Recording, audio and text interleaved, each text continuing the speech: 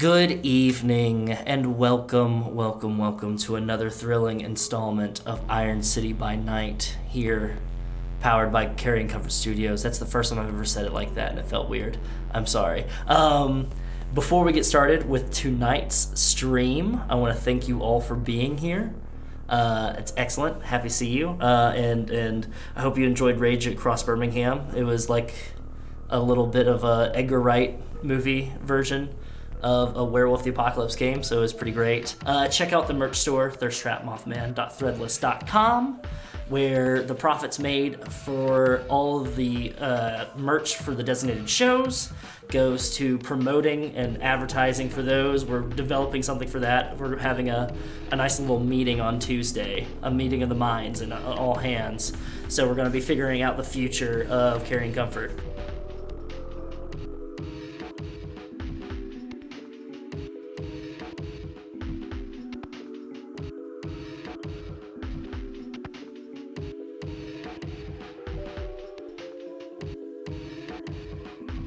You're tired of me talking, you want to get to that spicy, juicy opening credits, and then we can roll in and figure out exactly what happened after that crazy episode last week.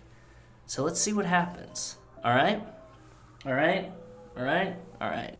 So, a quick recap from last week's episode before we roll into Chapter 7, Point of No Return. After gathering evidence and information, the coterie split up for the night, Aaron making a dead drop for some of those items for them to be inspected by the Tremere Primogen, Gregory Reuters. Restless sleep, some waking up hungry.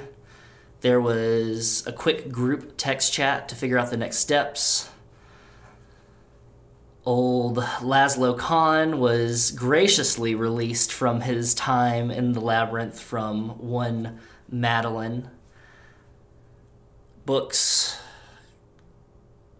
was able to reach out to a few friends about seeing somebody, the purple-haired woman at Liner. Altair managed to make it to his apartment and had someone, a close friend, or not a close friend, a new friend, reach out to him. And Aaron ate crow. He slept in a tree, and once everyone got back together, he was able to make an apology with Altair, and they shared a very tender Top Gun-esque motorcycle ride to Black Market 5 Points, there where they met up with Books. Madeline, seemingly still in a mood, which understandably so, kept herself hidden from the rest of the group until a very inopportune text message revealed that she was there the whole time. After a very, I'd say, begrudging apology and discussion on outside of the restaurant, they all received a text saying that they were invited to a showing of Gone with the Wind at Alabama Theater, which is actually a veiled invitation to Elysium that night. Making their way, they were able to get in unaccosted, checked in, grabbed some refreshments, and made their way into the Alabama Theater auditorium, where they saw there were a myriad of mannequins set up, and our very own Malkavian prince, Alexander Silverson, playing a rousing organ medley for them as they entered. After heated discussions, which led to Venture Primogen, Carson Collier, being, I would say, emasculated by Madeline, the coterie were given a very high position. The terms of that position were laid down. Carson was none too pleased, and because of their excellent investigation skills, the coterie was rewarded a domain. Now, it's been 2 weeks since then. Each of you, I would like to know what has occurred in those 2 weeks. Can we talk with Books first?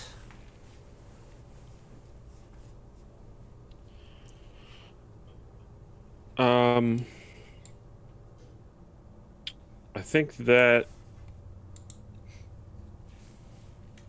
Books is mostly trying to um just trying to get acclimated to the situation. I'm not sure like how much downtime there was, or if there was any like a lot of like official business or meetings that we had as a group, but Well, let me go ahead and fill in some of the blanks here mhm. for you a little bit. So, immediately after being told that you were given a domain, the prince gave you an option of 5 different locations and different areas that you would be able to call your very own. Now, with you being investigators for him and looking into this tombstone killer, there's a lot of rights given to you, a lot of things that you're allowed to do. You're essentially all for Dirty Harry here, but you still have to maintain the masquerade, which means you have to respect others' domains, which includes the other Primogen around. You have to toe the line. You can tiptoe over that line, but there's still things that you have to maintain. So you were all given a clear breakdown of all of that. You can essentially go anywhere and any means necessary gain information about Tombstone within reason, as long as it doesn't breach Masquerade wholly, and as long as you don't murder anybody important. It was exactly Silverson's words. Don't murder anyone important. He doesn't want to run things like the Anarchs. You were given the area that you've chosen, and once we get everybody's up to speed and everything, we'll have the past 2 weeks. Then we'll go into a little bit more description of that area. But some key things happened. There was a lot of downtime,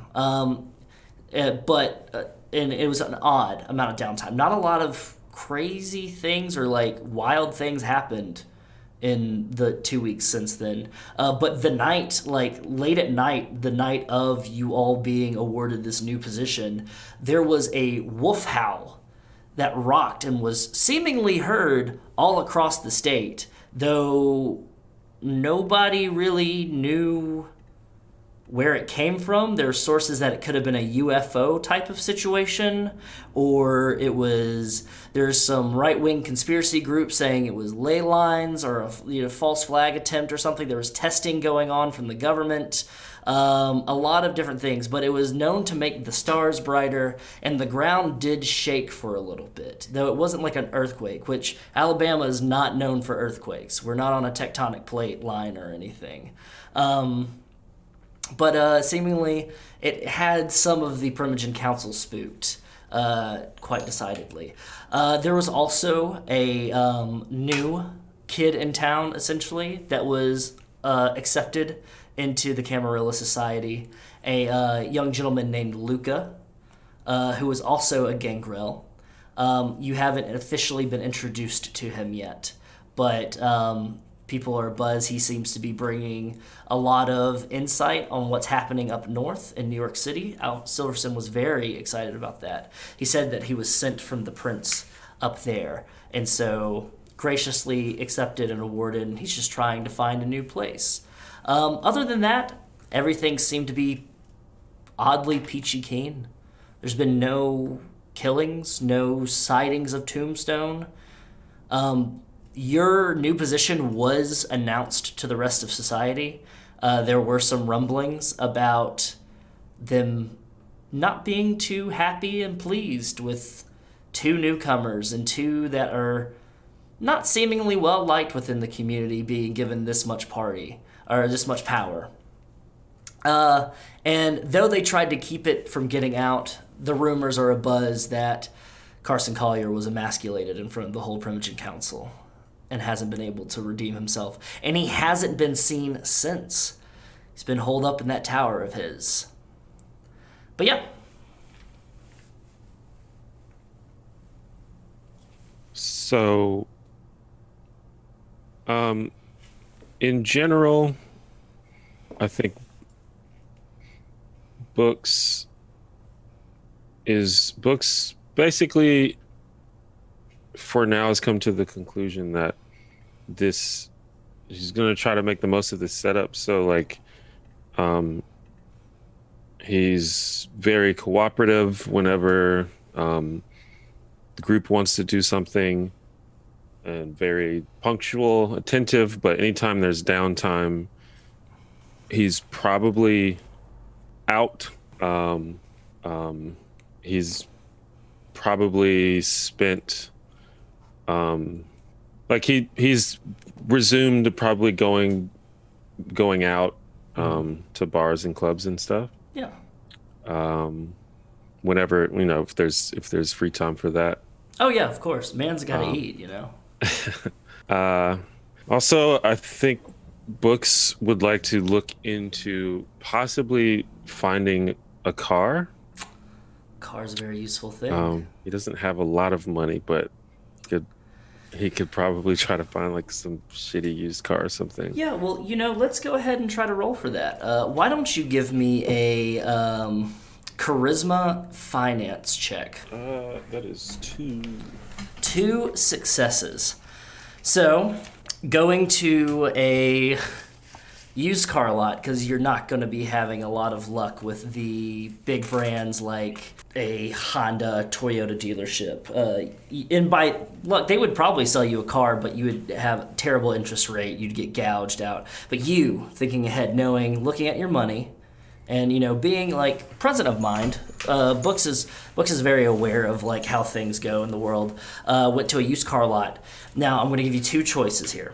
You're going to be able to get a rinky-dink like pickup truck, and by rinky-dink I don't mean that it's like small or anything like that. It's a decent sized pickup truck, but there's something off about it. Like there's like something rattling, but like it hasn't affected like the driving too much. You took a test drive of it, or you could get yourself a motorcycle. Now, it's not a Harley or a Bonneville Triumph or anything like that. It is a like biker boys style. Like probably would have to wear knee pads because when you turn at high speeds, it's gonna lean down to the ground. But it's not like a high class style like speed bike or anything like that. It is probably an off-brand Honda speed bike. So you have 2 options. Join me. We get cool jackets.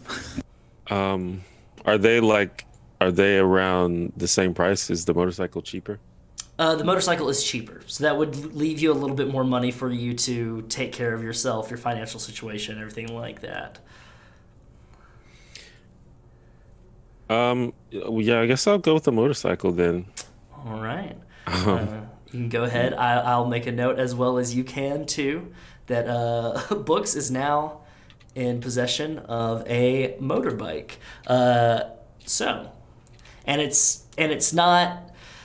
It's like a deep red, and it's got like red like slash paints on it. It seems like it was a repossession.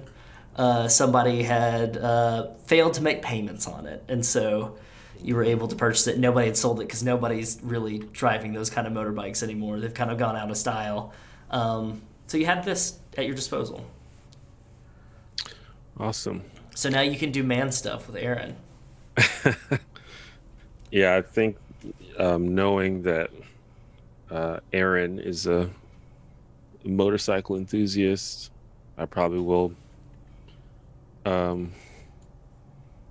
talk to him like frequently about different things about it and figure out how to. Because I'm going to say that Books probably has never ridden a motorcycle before this, but it was just a good deal, and he knows someone that can help him. Oh yeah. That's gonna be a great little bonding moment. All right. Well, is there anything else that happened in the 2 weeks to Books? I also wanted to look into seeing if there's a way for Books to gain some income, like recurring income, get a job or something. Yeah. But there seems to be a limited amount of time for that, but maybe something. Well, and also if there's anything that might be like kindred friendly. I don't know if that's a thing. Well, being one of the very few gangrel, one of the very few out gangrel in this town, there's a lot of use for you here, Books. You've got, you're good at tracking. You've got this edge to you over a lot of other things. So there's plenty of people in the Kindred Society looking for a courier or tracking jobs, hunting down people.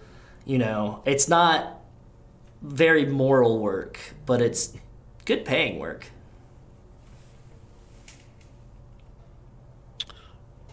Well, yeah, I'll probably look into things like that, especially if I can sort of gauge each available job out and decide if I'm willing to do it. I think there is a line in terms of things that Books wouldn't do, but to make ends meet, he might venture into the gray area. Excellent. Well, yeah, there is actually Savannah Benson, who is the Toreador Whip, is constantly looking for someone to help her out, looking for a messenger of some sorts, and she's always willing to give you a job, and you're able to accept or deny as you see fit. Cool. Yeah. And it would be things like, go and drop this package off at this place. Make sure that you're not too out in the open, or, go ahead and pick this up for me and bring it here. Don't make eye contact with anyone. Very specific details. Why don't you go ahead and give me let's see here. Just give me a Wits and Streetwise check. 3 successes. Excellent, yeah. And Savannah, you do good work. Savannah, she doesn't give you too many high-paying jobs because she's very uneasy around you with your new position and you being so elevated in such a short time. But she's always willing to help you out and throw a couple $100 your way, or a cool 2K or something for some of the more intensive stuff where it requires you to watch somebody's apartment for an entire night and just document their movements for her. It seems like how she carries herself, she seems like a very girl boss, power forward. She appreciates good work, and she has a good eye for people that are good at their jobs and everything like that. But it's very nefarious stuff that she's having you doing. You have a feeling, a gut instinct. All right. Well, Altair, in the 2 weeks leading up with you moving into your new domain, what has Altair been doing? So I think mostly he has been catching up with his patients, because he does in fact have a job where he needs to help people and wants to help people. That he does. And with everything going on, would you say Altair has been distracted? I think he's usually pretty good at separating his kindred dealings and his helping people dealings, but I think with all this tombstone killer stuff and investigation, it's a little more than he's used to. So he might be a little distracted. Why? Let's see how distracted that he's been. Okay. With a composure and medicine check. All right. Yeah, I don't think that's one that's often thrown around. Well, I got some dots in it, but... Hey, I would hope so with you being a therapist. Yeah, I got a lot of dots in science, too. Oh, okay. That's 2 successes. 2 successes. So you're able to do good work. You think, you being an empath, as much as you are, you're able to keep an eye on things, stay tuned in, take proper notes, give good advice. But there's been something that's kind of distracting you a little bit, because you've been having a bit of a text conversation with a new friend of yours, Reese. Now, you were supposed to hang out with Reese a couple weeks ago, but Reese got called away on business out somewhere in Texas, but we'll be coming back soon. And it's been odd. The text messages have been odd. I don't know how Altair would reply to them, but they've been borderline flirtatious, but haven't crossed over that line yet. It's been it's never been something of thinking of you or missing you or anything like that. Nothing very blatant, but it's been like, well, Altair stays up late, and even though he's got a day job, Reese might stay up a little bit too late and text back with Altair. Who knows? Something that even the coterie might have noticed, that Altair would sometimes be looking at a text message and then have a small smile appear at the corner of his mouth or something. Oh, absolutely. There's definitely times where they're all like hanging out or whatever in their domain haven, and he just like pulls out his phone and he's just like texting on it. Like he smiles at it and then like realizes people are looking at him and he's like, just kidding. Aaron's probably reacting with you dang kids and you reaction memes and gifs. Great. Yeah, and so he's been chatting up Reese then. I think the only other thing that really he's been doing separate from the coterie is just doing some research into Kindred and their various abilities and, well, out of game, disciplines. But just trying to learn more, because really he's mostly just familiar with obviously stuff that he and Aster can do. He knows generally what other people can do, but he doesn't know like a lot. Would this be something that Altair would want to work with somebody else about, or would want to research because it's too much pressure to research with somebody else? I think he's pretty good at researching on his own. Excellent. I mean, he's used to being on his own in general, so. Well, let's see about it, huh? Why don't you go ahead and roll me an intelligence and occult? That is 6 critical. 6 critical. See, I didn't doubt you. Messy critical. I didn't doubt you at all. You really didn't have to roll it all because it all fits in mechanically, but I just wanted to see you sweat. But it determines on how quickly Altair is able to nail it down, and studying and researching like that comes secondhand to Altair.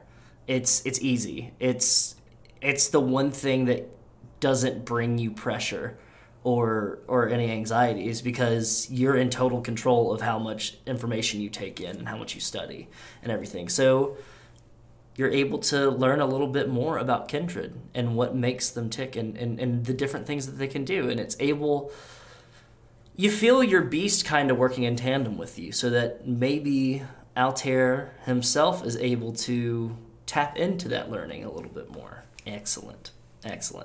All right. Madeline. Yes. So in the 2 weeks, Madeline has partially moved in to the Haven home. She has brought her dining room with her. She's rebuilding her bedroom, but it's noticeably less pink. It's just more kind of average dorm room style. She's been a lot more quiet, a lot more reserved, not in a soft kind of way, but in an isolationist kind of way. Mm-hmm. She's gotten a lot more internal. It's closed off a little bit more to this group of people here. Excellent. Not as much to them, but she's definitely quieter in their interactions. Mm-hmm. Seems that what has happened the last time we were all together has kind of affected Madeline a little bit. Mm-hmm. The whole experience, that whole day, has affected her a little bit. And Aaron, how about yourself? All right. So Aaron's definitely moved in. The room he's kind of claimed is very Spartan. He basically just has a twin bed and a dresser in it. Mm-hmm. But what he has done is taken the garage for the house that they have claimed and turned it into a little bit of an auto repair shop. Collected some tools from wherever, done all that. So he definitely, once Books came back with a bike, he would have been like, "Oh, let me make you some room." Mm-hmm. And done what he could to maybe make some improvements on it. Just make sure everything is in working order for Books. But beyond that, he's probably actually spent a lot of time not there. Being new to the city, he would have been still exploring, mapping out Birmingham and specifically their domain, and doing some of that, but also trying to make some new friends. Ah, yes. So you recently made a connection with one Marcus Wyndham of the Night Crew at Liner the night of Halloween. I did. And he gave you something that might help you on your way to link up with them.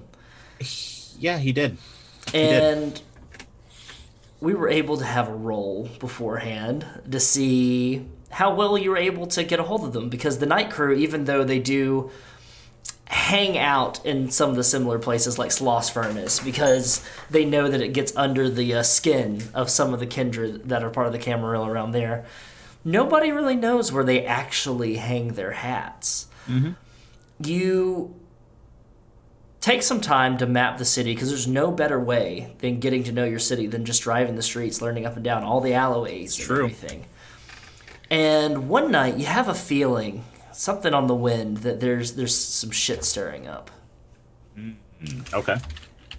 And you were able to find, near the train yard, outside of an abandoned convenience store, there was a bit of a party going on. A bonfire of sorts, where there was security. It seems like it was an event, but it was a VIP-only event. You were able to make your way inside, though, with the help of you being recognizable by Marcus Wyndham. He was able to buddy up with you. Okay. And even though he's not the head of the Night Crew, he's pretty high up there. You were able to spend the evening drinking. He always prefers hanging out with kindred that are able to stomach liquor and food in general. You know, you've always got to get rid of it by the end of the night, but, you know. I can hold my own. Exactly. It seems that might be one of the prerequisites of being hanging out with the Night Crew.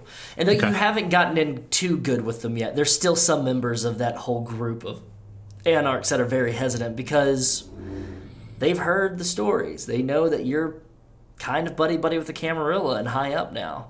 So they're very hesitant. But Marcus, he smells something different about you. And he's willing to connect with you and kind of get you in close, see if you could meet with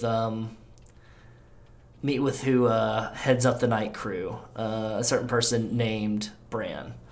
And he's very, very open to you making that connection and potentially,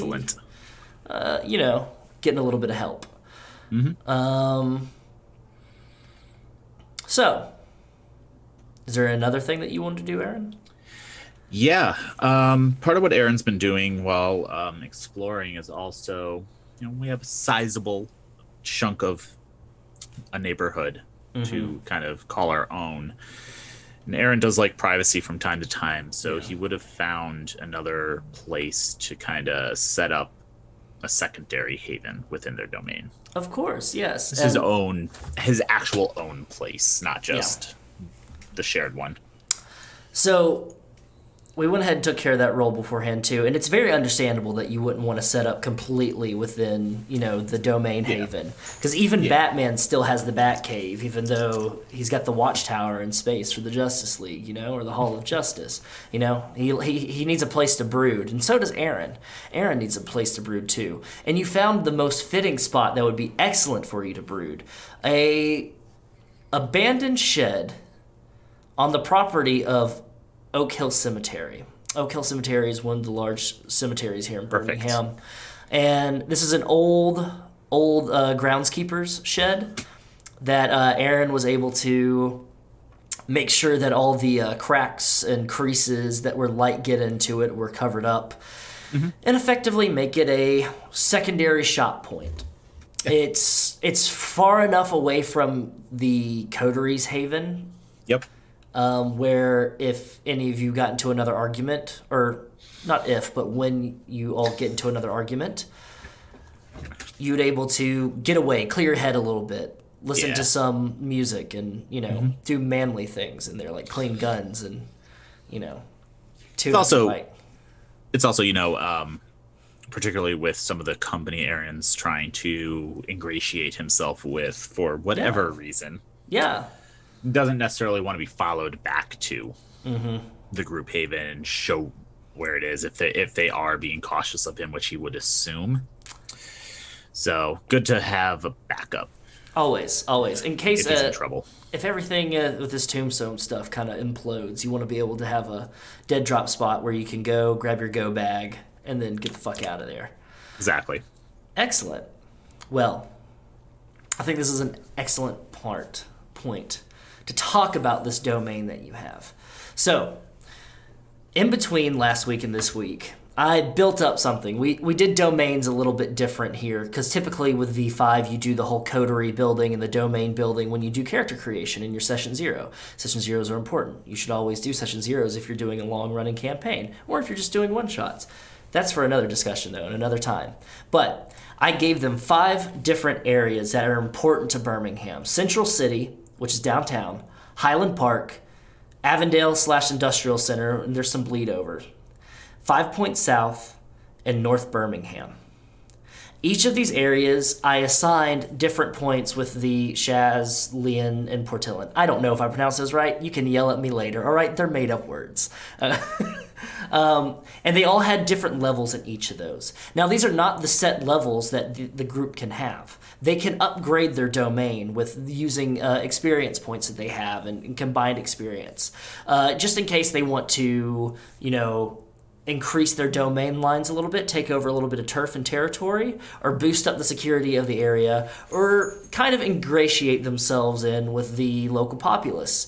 Now, they did choose North Birmingham. For those of you that are not familiar with Birmingham, Alabama, North Birmingham is a place, it's a part of town that most people wouldn't venture out to. And when I say people, I mean people that live in Birmingham, like in Highland Park or over the mountain in Mountain Brook or Homewood. They probably wouldn't go to North Birmingham because it's considered to be a lower income part of the city.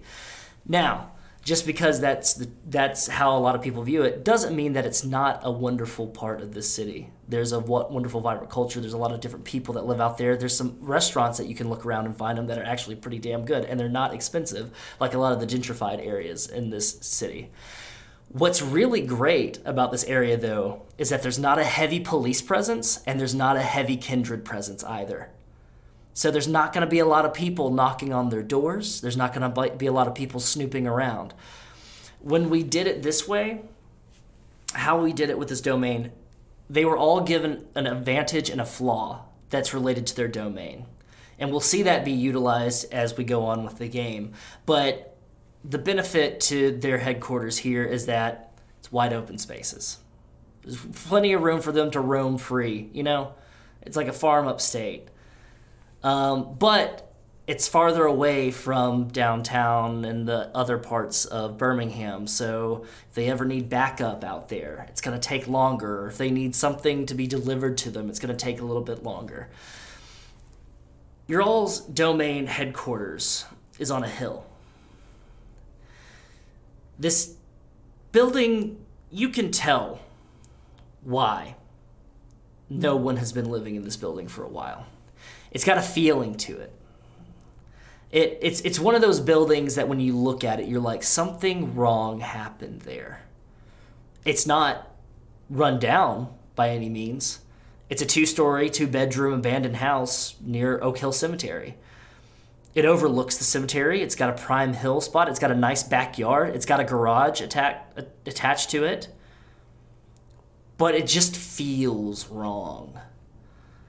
Like something happened there. But you've got a garage.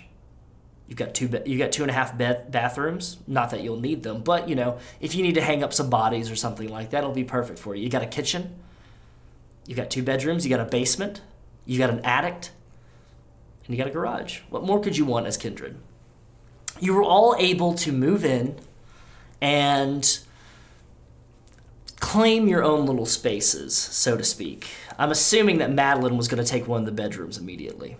Yes. Yeah, probably the biggest one or the perceived biggest one. Mm-hmm. Because she has a few things she wants to add to her bedroom. Her bed has been downsized to a queen. Oof. And she now has a sleeper sofa in there. What a shame. It's her own choice. King to queen. Yeah, Sometimes you don't need all of that space to stretch out. And that leaves an attic, a basement, and I'm assuming, Aaron, you've taken the garage. This is your whole part of the area. Yeah, there's a corner of the garage that he actually kind of built some partitions to partition off where no light would get in during the day, even if someone threw open one of the doors. Dark room, so to speak. Yeah, basically just threw a cot, like a cheap twin bed, IKEA twin bed, and a dresser in, just enough to hold his shit, and then he just sleeps there during the day. Yeah. Excellent. And Madeline, just to cover, you are still maintaining your other haven in Sloss Furnace, correct? Maintaining in the sense of it is now a protected storage place for the other things that she had in her haven. She's not quite ready to move them over just yet. Superman always needed a Fortress of Solitude as well, There's so many connections that we can make here. But she's not sleeping there, but she does check in there every couple of nights. Excellent. So that leaves you two, Books and Altair, the kids of this group, to fight over the other bedroom, the basement, or the attic. What are y'all thinking? I would definitely just let Altair choose first. Oh gosh. Ever the gentleman. So I think Altair's plan was to also continue to maintain his other haven. So he doesn't need somewhere to sleep here, but if they insist he'll take a room or take the attic or something. He doesn't have a lot of stuff that he really brings over. It's mostly just a bunch of books. So he doesn't really need a whole full room, but got it. Yeah. All right. Perfect. Yeah, I'm also spending probably most days at my original apartment, but I'm sure there's times where I'll stay there. Also, I think I do just go ahead and move Watson into the new place. Oh, that changes things I've done over the last 2 weeks then. Aaron has definitely spent time bonding with Watson. We all play with Watson. Plenty of time of just, and Watson. So it's odd. It's odd when Books is around. Watson is like a watchdog of sorts, just always paying attention to what Books is doing, always there around for Books, and just doing what it's seemingly what Books needs or what he does. Very protective of Books. When Books isn't there, Watson's a cat. Watson takes ownership of different areas, tears into, makes biscuits on furniture that he's not supposed to, just acts like a completely normal cat. Very soft meowing all over the place, getting hair all over the place, sometimes having a hairball. I mean, he has a little bit longer hair, But yeah, generally he's just making a cat. And he doesn't seem too off-put by everybody. Seems kind of wary of Madeline, but it's not I don't like you, stay away from me. It's a mutual valid. It's a mutual respect of you don't fuck with me, I won't fuck with you. But interesting. So, to bring this all up to the present day, it's been 2 weeks. There's been no sign of Carson Collier. There's been no sign of Tombstone, no warnings. There have been graffiti tags going up that just say words like remember underneath a shittily spray painted tombstone with an onk on it. Things of that nature. It's about a little bit after Thanksgiving, or before Thanksgiving, pardon me. And it's a nice, cool, windy evening. I need you all to make me a rouse check. That's a 10 for me. Exquisite. Yeah, I passed. I also passed. I did not pass, I feel. Books, you wake up a little bit hungry, and your beast is oh, there's all this open space out there. able to stretch your legs. Go pay the family a visit, too. They're right down the street, you know. You all... Now, let's say this, just for the sake of posterity and getting you all in the same place. You all stayed the night there last night. You've all been spending your time kind of doing your own thing. Kind of interacting with each other, but not really, so to speak, like chatting, getting to know a little bit about each other here and there. But it's been kind of tense ever since what happened in the Alabama Theater. Yeah. And anytime anything personal comes up, especially with 2 weeks having gone by, everyone will definitely notice Aaron will quickly change the subject if asked personal questions about his past. Being very dodgy, very dodgy. It's dodgy enough that you wouldn't even have to roll it and notice it. I mean, it's very obvious that he does not want to talk about what's happened.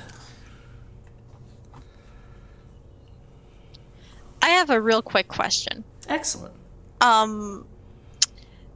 So during these 2 weeks that we've been kind of moving into this house, has Altair noticed anything? Because you said we all get this like very odd, like something bad happens here feeling. Does Altair like notice anything or see anything? That's the thing. Altair has probably used Sense the Unseen quite a few times, just in those quiet moments, and has like walked around, and there's no ghosts, no spirits, nothing like that. It's just odd. It's one of those places that you just go into and you're like, this feels like a black hole of like hope almost. And like when you walk down the halls, you don't like see shapes move in the shadows. You don't hear noises at night that are more than just normal noises that you hear around the area of like cars revving up and down the street from down the hill or anything.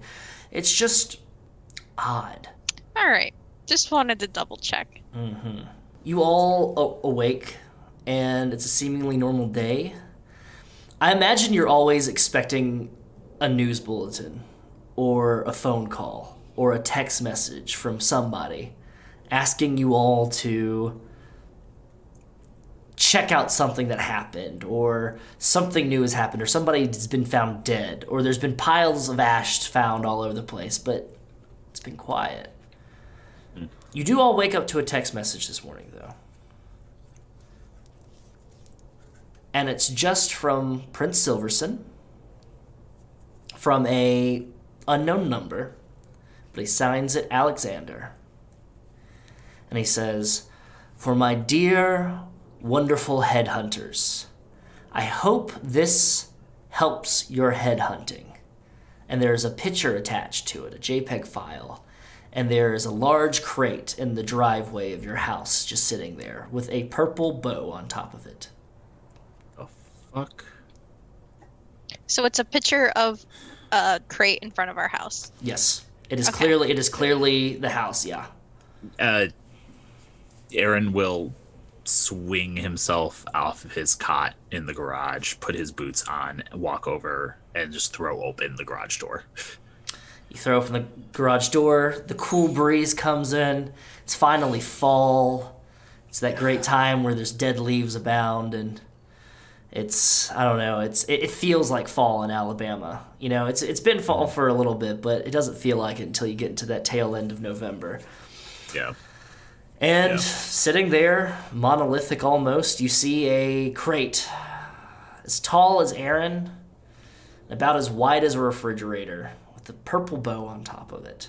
And there seems to be a card attached to it as well.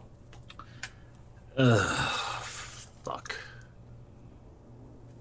I'll pull my phone back out of my pocket. It's the flip phone that I gave them the number for. Mm-hmm.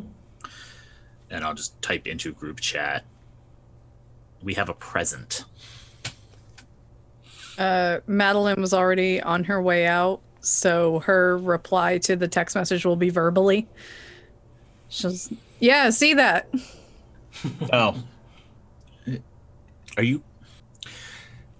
Are you gonna give that back anytime soon?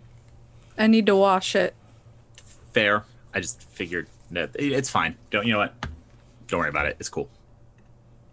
I think at like that point, like Altair comes out like through the front door, like around.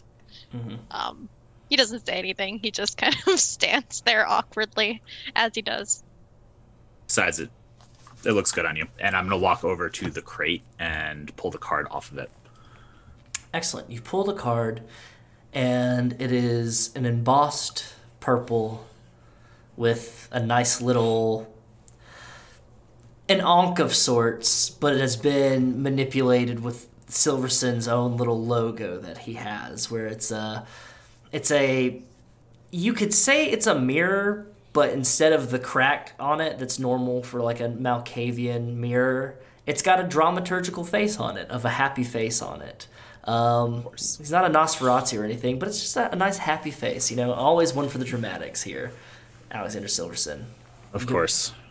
Go ahead and open it up, and it says, "For my fairest blueberries,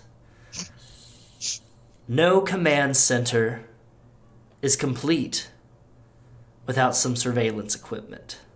I hope this helps you eavesdrop to your heart's content. Signed, Alex.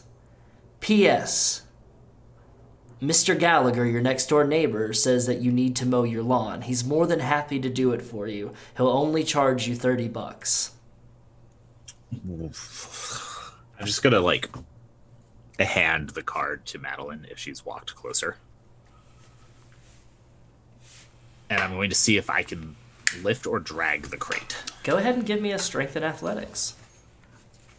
And Madeline's just like, what the fuck is this? I don't know. It's fucking weird. Did you read the card just to yourself or out Yes, loud? I didn't read it out loud.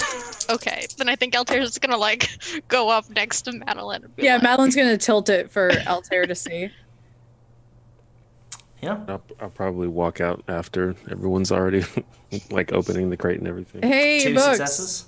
Books, you walk out to Madeline saying, "Hey, Books," just in time for you all to see Aaron be like, "Oh, that's, how heavy is it?" And just go, And I'm like, okay, this is really heavy. and it moves a little bit off the ground. Just like a little bit. Yeah, no, he doesn't even try. He doesn't even try fast that. He's just like, that's heavy. I could try to help if you want. Yeah, please. I have a Oh. jack somewhere in there, but No. Go ahead. All right. So you can both roll strength and brawl, or you can roll an assist, Books, and then you can choose which one wants to. It's not strength brawl, but strength athletics. You can choose which one can do the main roll, and the other one can do an assist roll. you can do the main roll. I'll assist. Okay. Excellent. While that's all happening, Altair, can you roll me a wits and awareness check, please? Sure. Madeline, you're more than welcome to as well. Oh, all right. Let's see here. That is 3 successes. 3 successes. That is 8. 8. Altair, you can kind of see down the road. Your house isn't exactly like a house on the hill overlooking everybody, but it is kind of elevated, and it's looking all over the area. 1 success. Mm-hmm. All right. And Aaron, how many successes for your assist? But it's not like it's like overlooking like the house on a spooky hill. It's just kind of elevated all the other ones. Do again. Your next door neighbor that's in the card, Mr. Gallagher. He's a very like caring. He's a good neighbor. His name's Bernard Gallagher. He's an old black gentleman that he's lived in his house for ages. That's next door, but it's just a little bit down from your driveway off to the side. And Altair, you can see a front, the back porch on, and some silhouette. But Madeline, you're accustomed to these kind of like vision, like your low light vision, kind of seeing in the dark and everything. And you can see that there's just Mr. Gallagher sitting on his back porch. He's got himself a Pabst, and he's just looking at you, occasionally smoking from one of his black, and you're like, black and mild, wood tip wine. Immediately. It's just like that smell, and you can just see him just sitting there just smoking and looking at. He keeps on calling you college kids. He's like, these college kids moved in and everything like that, because he stays up late too. He works third shift at his job. So when he's not working, he's up late. But he just assumes that your college kids have moved in. So while you're noticing Mr. Gallagher watching from the back porch, you also notice Aaron and Books go, okay, 1, 2, 3, and they just manage to let it lean down. The box just leaned down horizontal. You know what? Fuck this. I have a jack. Hold on. And I just walk into the garage and like pull like a box out of the way and pull a tarp off of like a jack used to just like lift half of a car, and but like one of the rolling ones. Yeah. And I just start rolling it out and just like hoist up the crate onto it and Excellent. pull it into the garage. Excellent. Yeah, with the use of a tool, it's like you're finally just like we're fuck it. And he's annoyed. Garage. He's like, yeah. God damn it. Once you roll it into the garage, it's on its side, and once you have it on its side, you can tell that it says this side up. It seems that it's been nailed shut though, so you're gonna have to use a crowbar to pry it open. Yeah. He has several of those, Yeah. and just like picks a pry bar up off the table and tosses a second one to Books if he's followed him in. Yeah. So they can like pop it open faster. Pry bar and a crowbar, quick work of it. You two popping it open, doing man stuff. Popping open this box, and when you take the top off, you set the top of this box to the side. You can see straw on the top of it, and you like move it to the side, and you see gear. It's surveillance gear, but it's not like modern surveillance gear. It would be modern for like early 2000s surveillance gear. And there's a note scrawled onto it from Jada Velasco, the sheriff, that says, Alex wanted me to send you this stuff. It's left over from when we had to upgrade Liner. But it has a full list of all the things that you have provided for you. It's cameras. You got a little command center that has like TV screens and everything for you to check the cameras. It's also got parabolic microphones that you can put in different areas if you need to check for sounds and anything like that. And at the very bottom of it, there's a little kit that says for emergency only. Hey. That he says, trying to get everyone's attention. Come here, please. Madeline's gonna go over. Yeah. I'll turn it on. Do any of you know how to set up any of this? And I just hand you the list, hand it to whoever gets to me first. Yeah. Cool, because fucked if I do, and I'll start packing it. It's old shit. We installed this all over Sloss. It's fine. Cool. I guess we can make use of it. I'll unpack it. And once I will proceed to start unpacking gear, I'll ask one of them to close the garage door again. But once I get to that kit, I'm going to open it. Excellent. The for emergency only? Oh, yeah. You go ahead and open it up, and it's like a 3-tiered makeup case.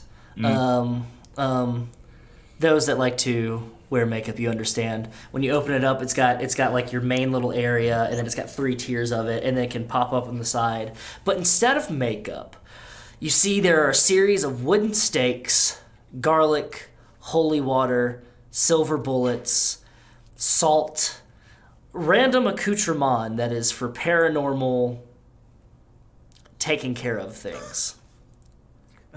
No. Seems like it's like a vampire hunter kit of some sorts. Wow. Or like supernatural serious? creature. What?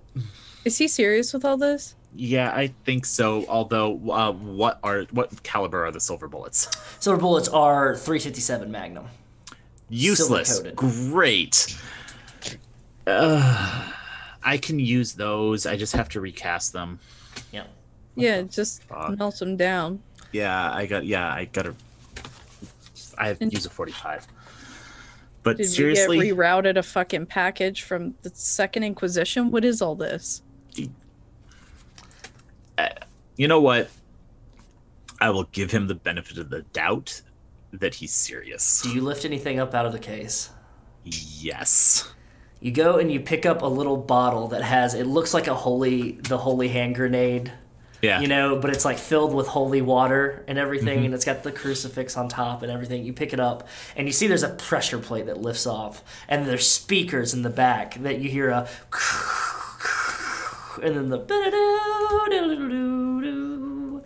and then you hear, "Good evening, ghouls and gals." Oh my fucking! I put it back. Does it turn off the sound? Yeah, it turns off as soon as you put it back.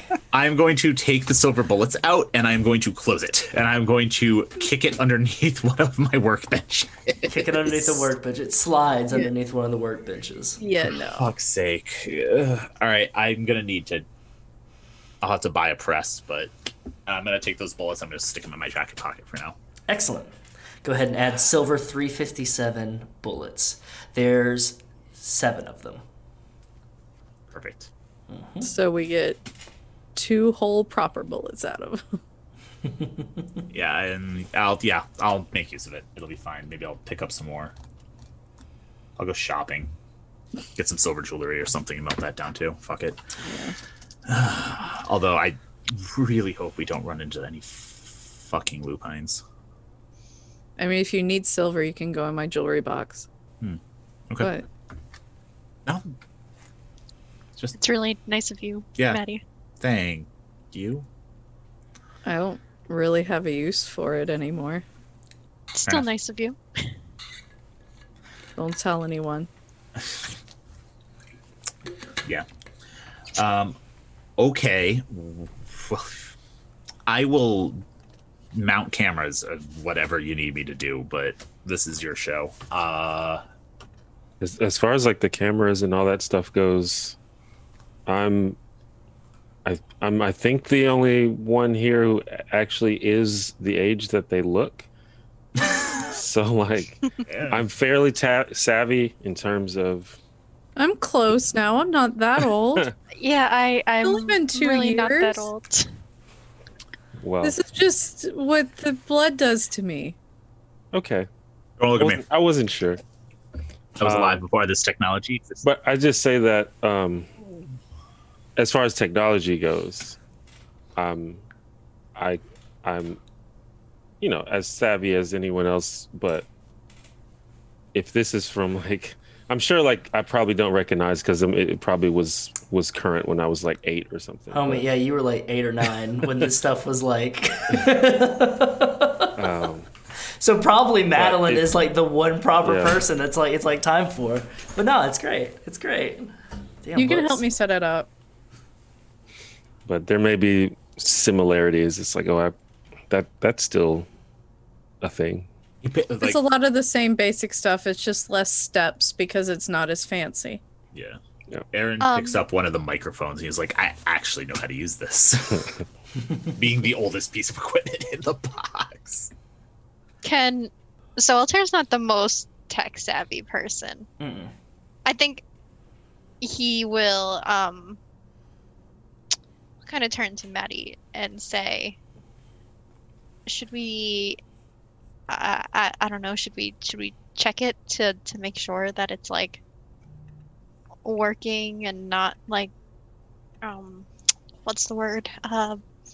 Like bugged or something? Like, I mean, always assume that anywhere you are is bugged. That's just Nosferatu 101. Go ahead and make me a wits investigation if you want to. me? Either one of you. While they're talking, I'll do it. Aaron pulls out a smartphone, Okay. unlocks it, and sends a text. Oh, who are you texting, Aaron? I'm going to text one of my contacts, one of my actual contacts, not one of my new buddies, All right. and just say, I need a bullet press.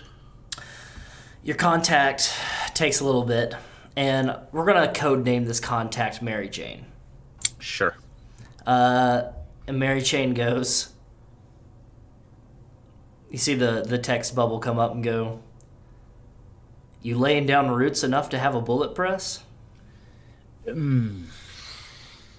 I don't reply immediately. Sits for a little bit and goes. Probably have that out to you. Need your address, though. I'll go rent a P.O. box. Thanks. Let me go. Attaboy. You let me know. I just send a thumbs up. Excellent. And what did you get there, Altair? I got 3. A 3. And a 4. You two go through and kind of dig in, and you do the whole thing of like checking each, like you unscrew the microphones and everything. You look, don't seem to find any bugs on the surveillance equipment. Seems like it was a genuine show of like a gift of sorts. It seems there's not been security yet that's been heavily put on y'all that you know of. Looks fine. But again, always assume you're being bugged. Just free advice. Thanks. Also, always assume there's a Nosferatu in the room. There usually Sometimes is. I can see them. Is that like one of your weird Malkavian visions or something? No, you're usually standing right there. No, just sometimes I can, just see you. Yeah, that's intentional. Okay. We should probably set this stuff up. Yeah, let's do that. Stop terrorizing the kid. Let me know if you need help. I can No. screw things into a wall. I'm Altair, sure you can. Aaron bumps past you. Can you go ahead and make me a resolve and auspex check, please? Yes. Excellent. 6 messy crit. 6 messy crit.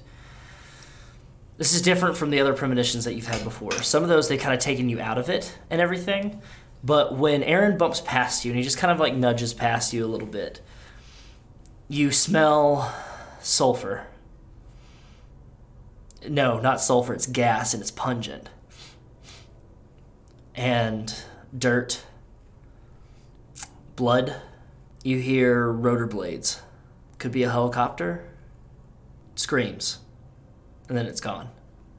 When you say screams, do you mean like multiple people screaming? One Multiple person screaming people- a lot? Okay. Multiple people. Sounds like young men. And okay. Huh.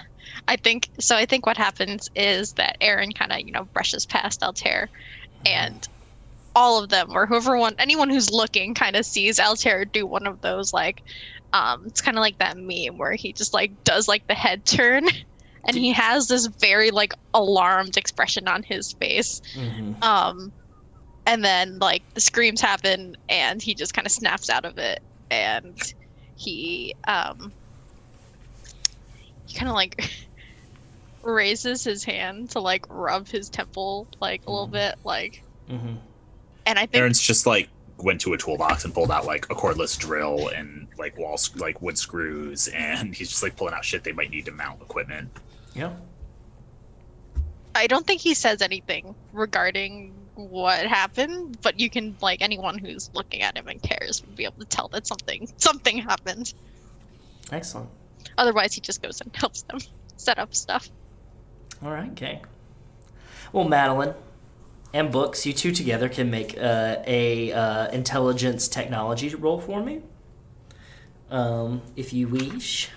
Could I make that dexterity and technology to properly mount the cameras? Of course you can. Excellent. More than happy to work with you on that. Yeehaw. Yeehaw, indeed. 3. 9. So, Books. And I'm assuming y'all are setting this up in the basement, right? You're going to set up all the monitors and stuff on tables Yeah. in the basement and everything.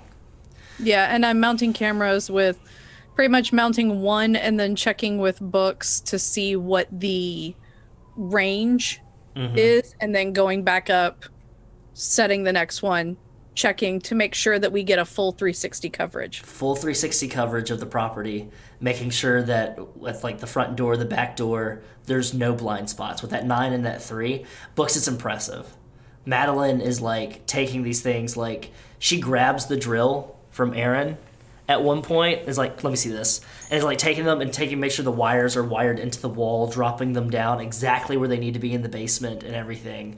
At one point, she just relegates you down to the screen. She's like, check these screens. I need to know these angles and everything like that. And she's like going ahead, plugging these things in and everything. Imagine it's like that scene in Girl with the Dragon Tattoo where Lisbeth is putting up the cameras around the guest house, and like that, the night vision thing where you see the eyes, the different color, like waving in front of them and everything.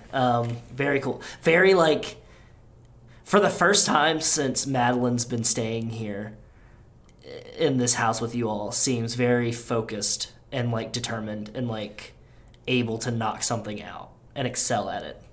Aaron just kind of like, when she takes over, just kind of steps back. He's like, and he's just watching. He's like, oh, okay. Interessante. Interessante indeed. And Madeline is also going to make sure to get, since this is primitive, modern primitive, Madeline is going to make sure that the box has those reflective round the corner mirrors that streets have, and install one on either side of the mailbox. Excellent. And then one on a nearby tree to reflect from the mailbox back to one of the cameras so that they can check the mirrors from the cameras. Excellent. Very, very smart. Yep. Duly noted. Excellent. Well, with your HQ seemingly set up, what's next for you all? Have I heard from Mia at all in this time? Not yet. No. Oddly enough, no. You thought at one point during the night that you saw her coyote out in the backyard, and you kind of like had this hopeful moment, and then you realized it was just a regular old coyote that had just kind of like gotten through the fence somehow and was looking around for a snack. You know just as well as I do, Kevin, how often we get coyotes even in the city. That's true, yeah. Heck, I saw a deer walking down the street it's like a few months ago. Madeline is actually going to go back into the house, and whoever's the first person she sees, she's gonna turn and say, "Hey, do you know where we can get floodlights?" It's Aaron. Yeah. Motion detected. Yeah, easy. Like how strong? Like film set strong. Yes. Yeah. I can do that. Hold on. Okay. He pulls the smartphone out again. Okay. And texts the same person as before. Mary Jane. Yo, MJ. I need 56K. 56K spots. Motion activated. All right. And Madeline is going to take Aaron down to the cameras and show him where on the cameras there are tree lines, and say, I need enough pointed at all of these. His brain goes into tactic calculations, and he's like, he's like 2, 3, 5. I would probably need like 5. Let me text that. He says I need 5. That person. Bullet press, 5 spots, 56K. Anything else? Do we need anything else? He says to Madeline. Anything we can get cheaper than retail. Spike strips. I can make those. I'd like the entire property perimeter with 3 layers of them. That might be a little obvious. No, not in the grass. Fair. There's plenty of our kind that are able to not be seen, and plenty of our kind that can move in shadow. We need to eliminate all possibilities. All right, fair. I can put them in a mesh so the grass will grow through them. Perfect. We'll just have them nails and screws coming up through. And space them approximately. And Madeline's going to pick up her foot and try and measure it 8 inches apart. Yeah. No problem. 3 strips? 3 strips Perimeter? deep around the entire perimeter. Aaron just That way- types some notes into his phone, and then Yeah. She's going to say, at 3 strips, 8 inches apart, we're guaranteed to get their foot at least once. yeah, that's easy. Unless they jump it, but hopefully They have don't to think know they it's need there first. Yeah. Okay.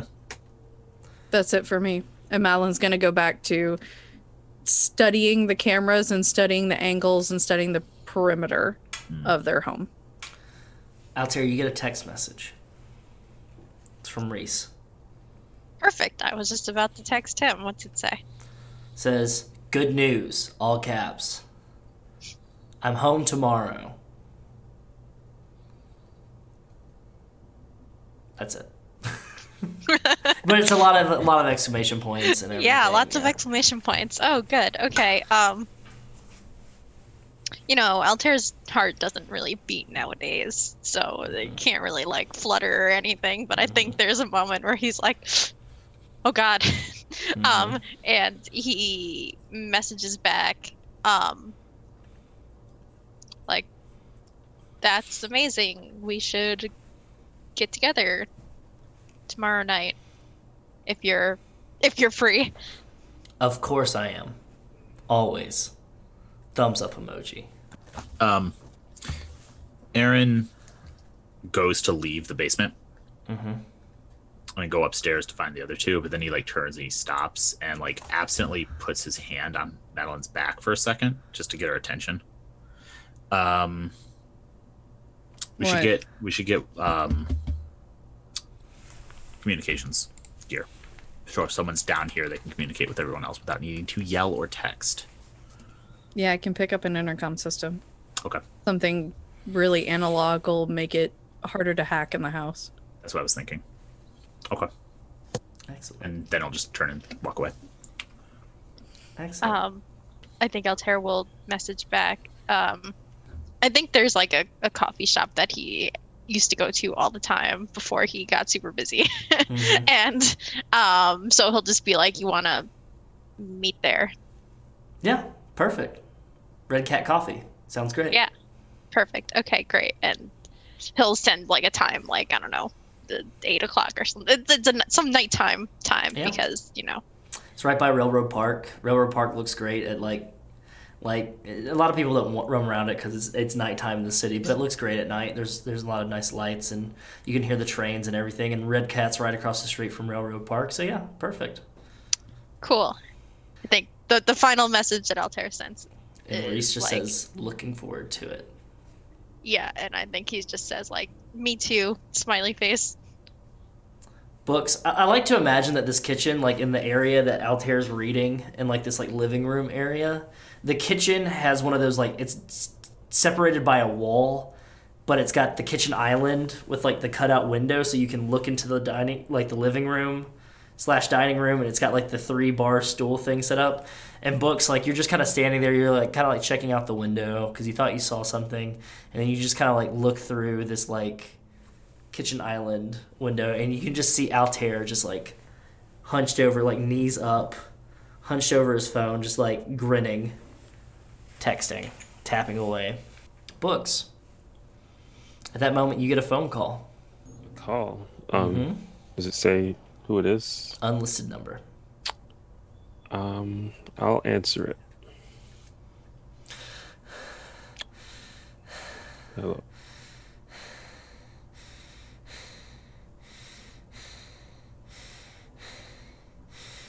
Click. Okay. Aaron will probably come upstairs at that point. You're just standing there with your phone, you're just they hung up, disconnected. Problem? Someone just called me breathing heavy, and that was it. Does that happen to you often? No? Does that? Yeah, I don't know. I don't know what that's about. Fair enough. Hey, I'm gonna pick up some stuff, and I've got a contact picking me up a few things that fell off the back of a truck. Do y'all need anything that I can get cheaper than you can get retail? Like, I'm getting some floodlights and some other stuff, that sort of shit. I think Altair says, he like slowly puts his phone down as he's finished texting, and he says, no, I don't think so, but can we talk later? Yeah, I guess. Fuck, I have to do so. Yeah, yes, we can, sure. I'm gonna also go open a PO box to get shit delivered so that we don't have to give our address out. I will give you all access to it. Books, you need anything, man? I can't think of anything at the moment. Just in case if there's anything you think that would help out with the bike, but you're the expert on that. Good call. Yeah. Mr. Storyteller, I'd like to make a roll real quick, just in terms of like, let's see, wits and crafts. Yes, of course. See if there's anything I need to get to help Books out with his bike. Yeah, go ahead and give me a wits and crafts thing. Just from the time that you had to tinker with it and knowing what you know about your own experience with bikes, things that Books would need. Hey, 7. 7. Crit. Books has a helmet. He needs a better helmet. Okay. Also, with that thing, he's gonna need riding pants. He's gonna need a jacket that's not like a hoodie or something. He's gonna need something with elbow pads. He's gonna need gloves that are not winter gloves. Mm-hmm. He's also going to need, the bike is going to need, like, the suspension on it is going to be shot in a little bit. Right. It's soon. So it needs new suspension. It needs a suspension overhaul on both front and back. It could also use a new exhaust just to help with the horsepower and everything on it. But other than that, it's for being as shitty as it is implied, it's actually not that bad of a bike. It's a good starter bike. Pull the smartphone back out. Hey, I need a new suspension and exhaust system for whatever the model of the bike is. Probably like a lower CC Honda model, whatever. Mm-hmm. And then I'm like, we should go shopping too. I'm not gonna pick out. You need some stuff like a jacket, like. These have like armored shit in them, so in case you fall, like it helps. I should get you some of that stuff, but I'm not gonna presume to pick out your style. But I know a good shop. I found one while I was riding around the other day.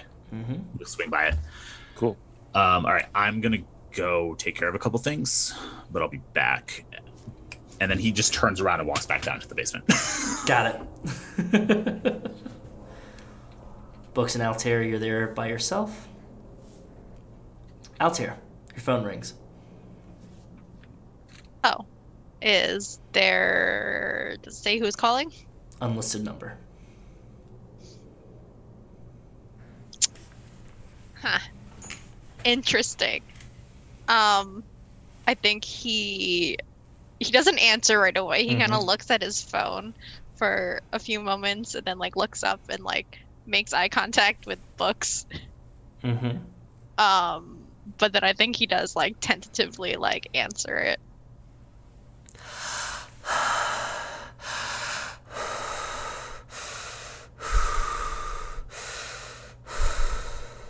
Hello? You're in my house. Click. Oh. So, first question. I'm assuming I don't recognize that voice. No, it sounded distorted. Distorted, huh? Okay, can I...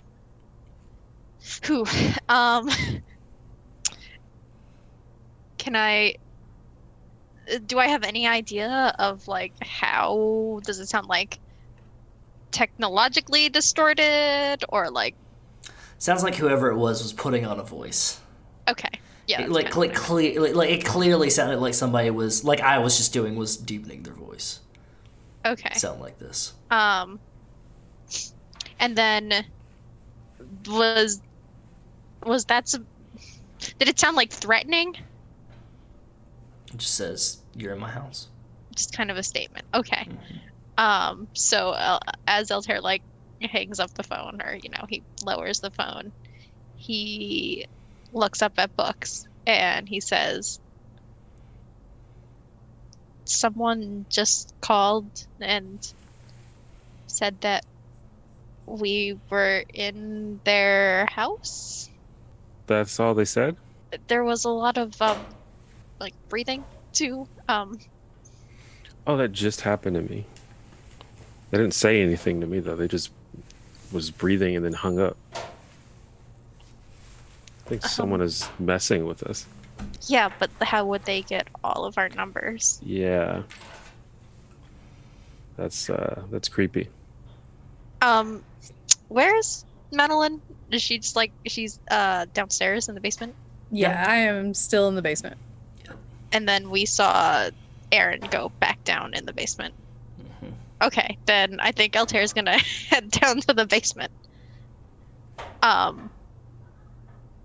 Aaron would have just gone down there, and he would have been like, "Hey, When you get down there, you see Madeline has turned the command center table and monitors to where her back is no longer facing the door. Her back is against the wall now. hey, I'm gonna What? go open a PO box, so we don't have to have shit delivered here, Okay. like all the shit I'm about to have delivered. Why are you telling me? So you can use it too." Okay. Cool. And that's probably the length of time till Altair comes downstairs. Yeah, so I'll follow too. Yeah, perfect. It's a So he party. comes downstairs and he turns to Madeline and Aaron and he says, "I just got a call from someone who says that we're in their house." Oh, good. We got a goddamn ghost. I mean, I haven't seen any ghosts. Take it from someone who lived in a house with a ghost. That's probably it. Okay. That or somebody knows we live here, and that's a much bigger problem. Would you rather it be that or a ghost? I was just letting you know. It's fine, dear. Thank you. Just in case you also get a phone call with some person. There was a lot of breathing, heavy breathing. It kind Oh, of, wonderful. A pervert ghost. yeah, it kind of sounded like it was like putting on like a deeper voice. Just thought you should know. Okay. Thank you. A ghost, of course. Because that's what we need. The lesser of evils that we could have in this fucking place. You know what? Speaking of, Oh, fuck. Aaron reaches into his jacket and pulls out the sawed-off shotgun that he normally has stashed in his bag and just walks over and puts it on the desk next to Madeline and then just turns around and walks away. The hell? He starts going upstairs. Yep. You do know a sawed-off shotgun don't kill a fucking ghost, right? It's not for Whatever. ghosts. Whatever.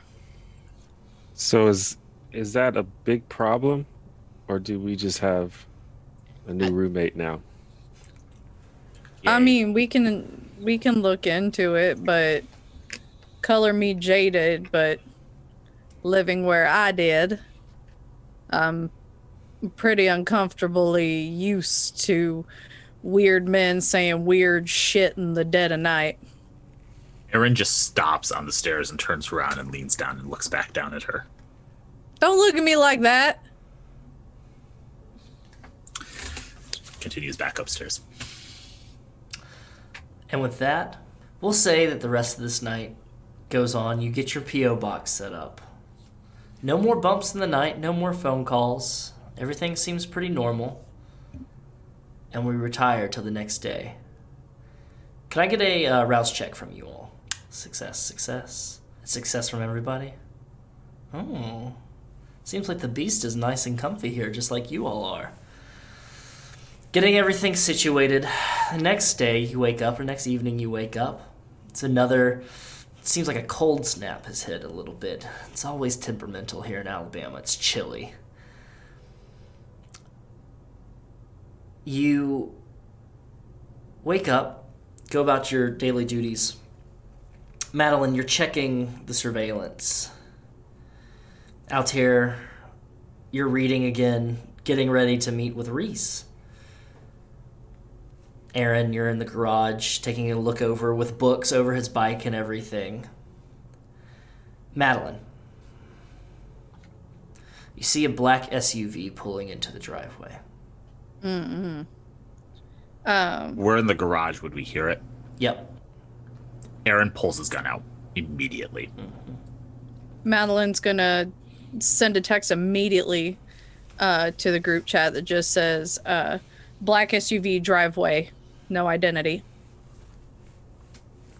Just like looks at books, puts his finger up to his mouth, and walks over towards the garage door, but stands to the side of it with the gun down at his side. It crawls up the driveway, and it stops. It sits and idles. Then the front door opens.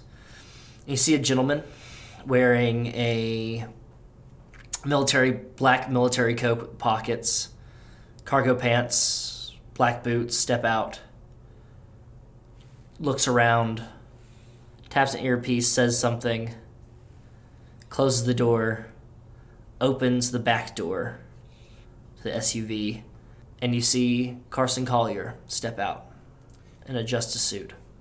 Can I have been texting the play-by-play of this to them. Can I have activated heightened senses? Yeah. Sorry, I meant to say that, and so it's like, bleh. Yeah. Go ahead and. Can I have? Do I hear what the person said? Let's see. Go here. Let's see. It's free. Check. Yeah, it's just free. on. Yeah, it's free. It's just on. Go ahead and give me. Since you got it activated, you can actually give me a wits and awareness check, and it won't be impeded or anything like that. Perfect. Yeah, Madeline's just giving like the shorthand play-by-play, like man, black suit, earpiece, trunk, Carson. Mm-hmm. That's 6 successes with a crit. You hear the guy say, and he's got a slight Russian accent. He goes, "We've pulled up the drive. The perimeter seems clear. Carson's going to go to the front door and try to speak." Carson is... He leans into the SUV and he pulls out a wine bottle. I motion for Books to follow me, and I move back into the house from the garage and towards the front door. Madeline's going to text, Carson has wine, potential sap bullshit. Aaron's looking at his phone and just kind of looks at the gun. Walks up to the front porch, and you can hear it clearly, a knock at the door.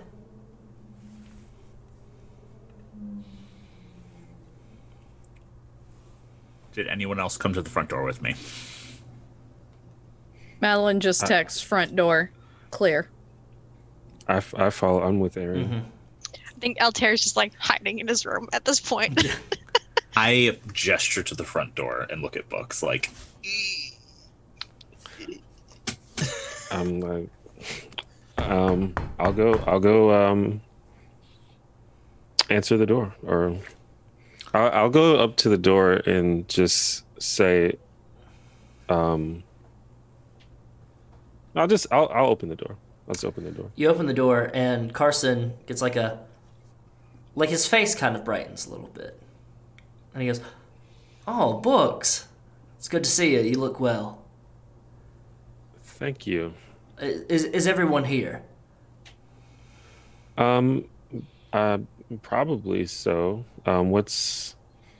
What brings you here? I wanted to have a discussion with you and I holds up the bottle. It looks like a Chianti style bottle. And he goes, "I brought a housewarming gift, so to speak, in a olive branch. Let him in.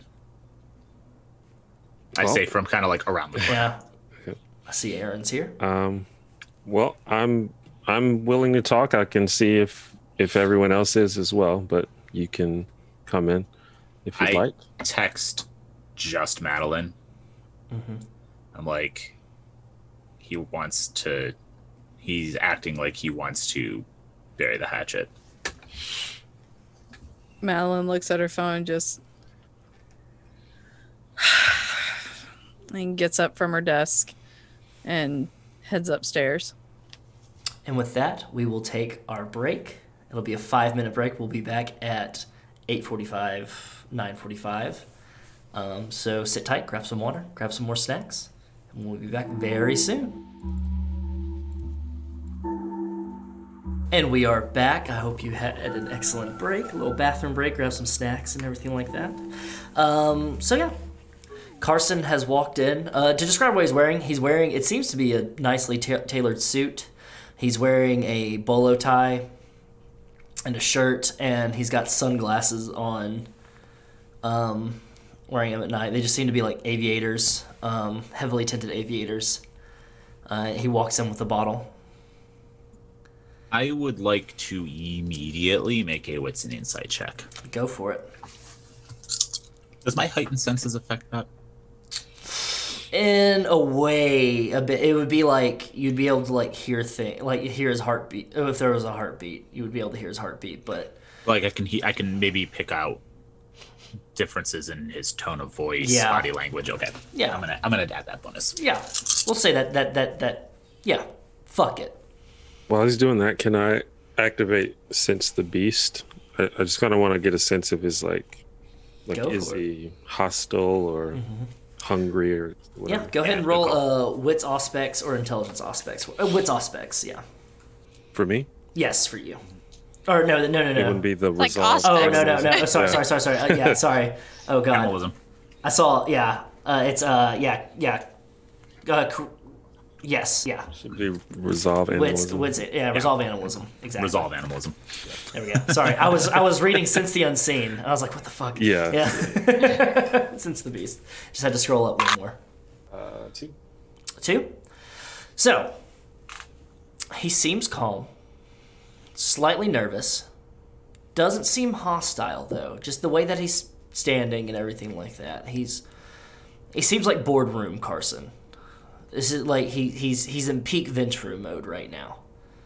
He feels comfortable in this environment. He's used to making negotiations before.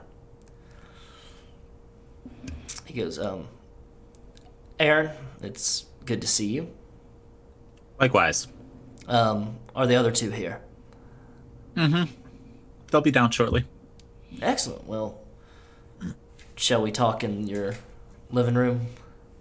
Aaron kind of glances at.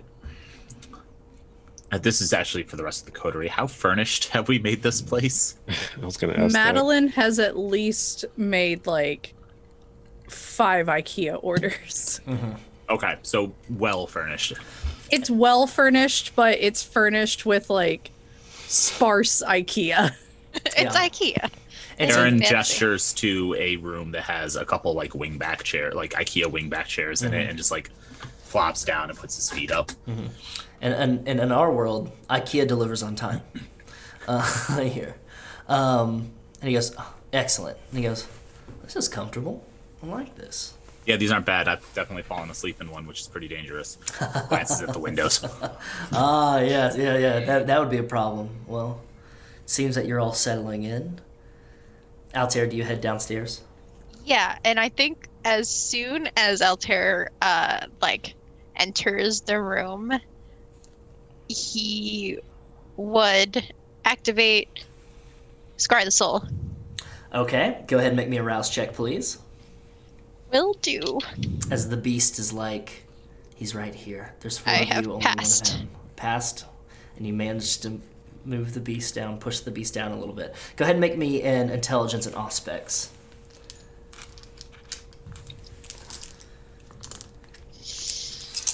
Here we go. Here we go. 5. You get like a flash, and the kind of energy and emotion that's coming off as you feel like there's kind of like a pull and a tear a little bit, and like you're kind of like your eyesight. It's almost like somebody has pulled open curtains a little bit, and he's hiding it well, but he seems melancholic, sad, regretful, maybe. So I have to ask. Of course. How is he doing? Oh, well, that's actually why I'm here.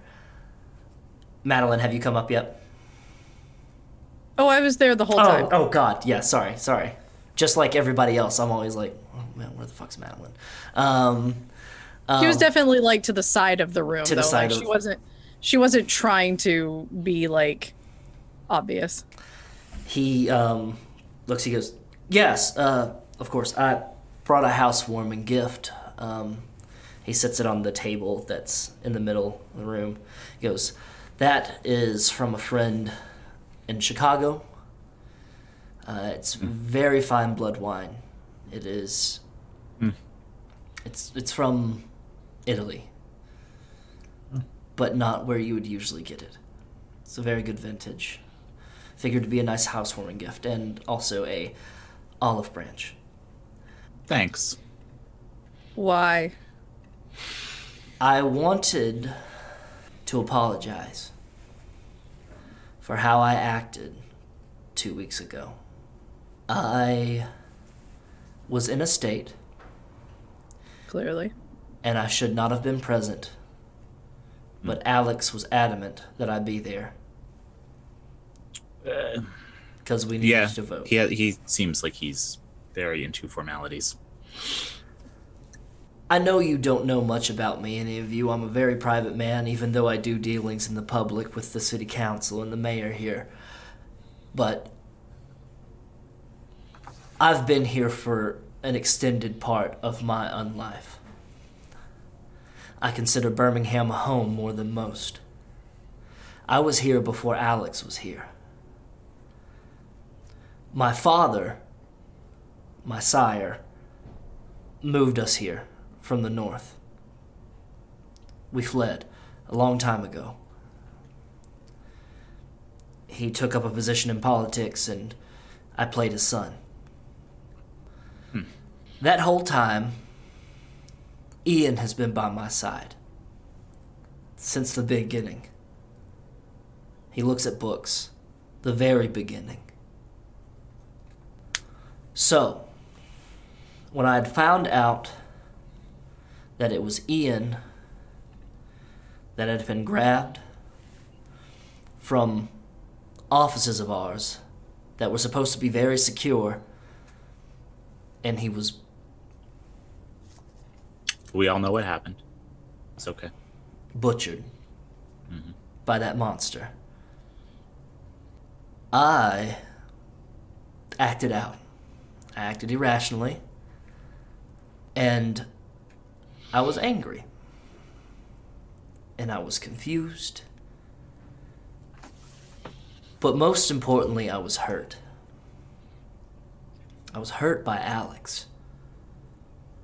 When I said that he's been running this city like his own personal circus, that was not me speaking metaphorically or exaggerated. I respect the four of you, whether you believe it or not, because of what you did in a mere 48 hours. What I do not respect is people who, granted, have been living here for most of their lives, and people who are just new to this area being given power without limits. If I may, Of course. it was your attitude that led to that. You forced my hand. Books, have they told you about the Sabbat? It hasn't come up. We generally like to cover that in the 102 class. I'll be brief then. The Sabbat is a sect, a splinter group of zealots, murderers,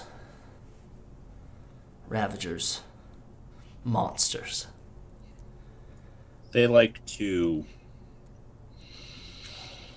view their relationship with mortals as gods and subjects.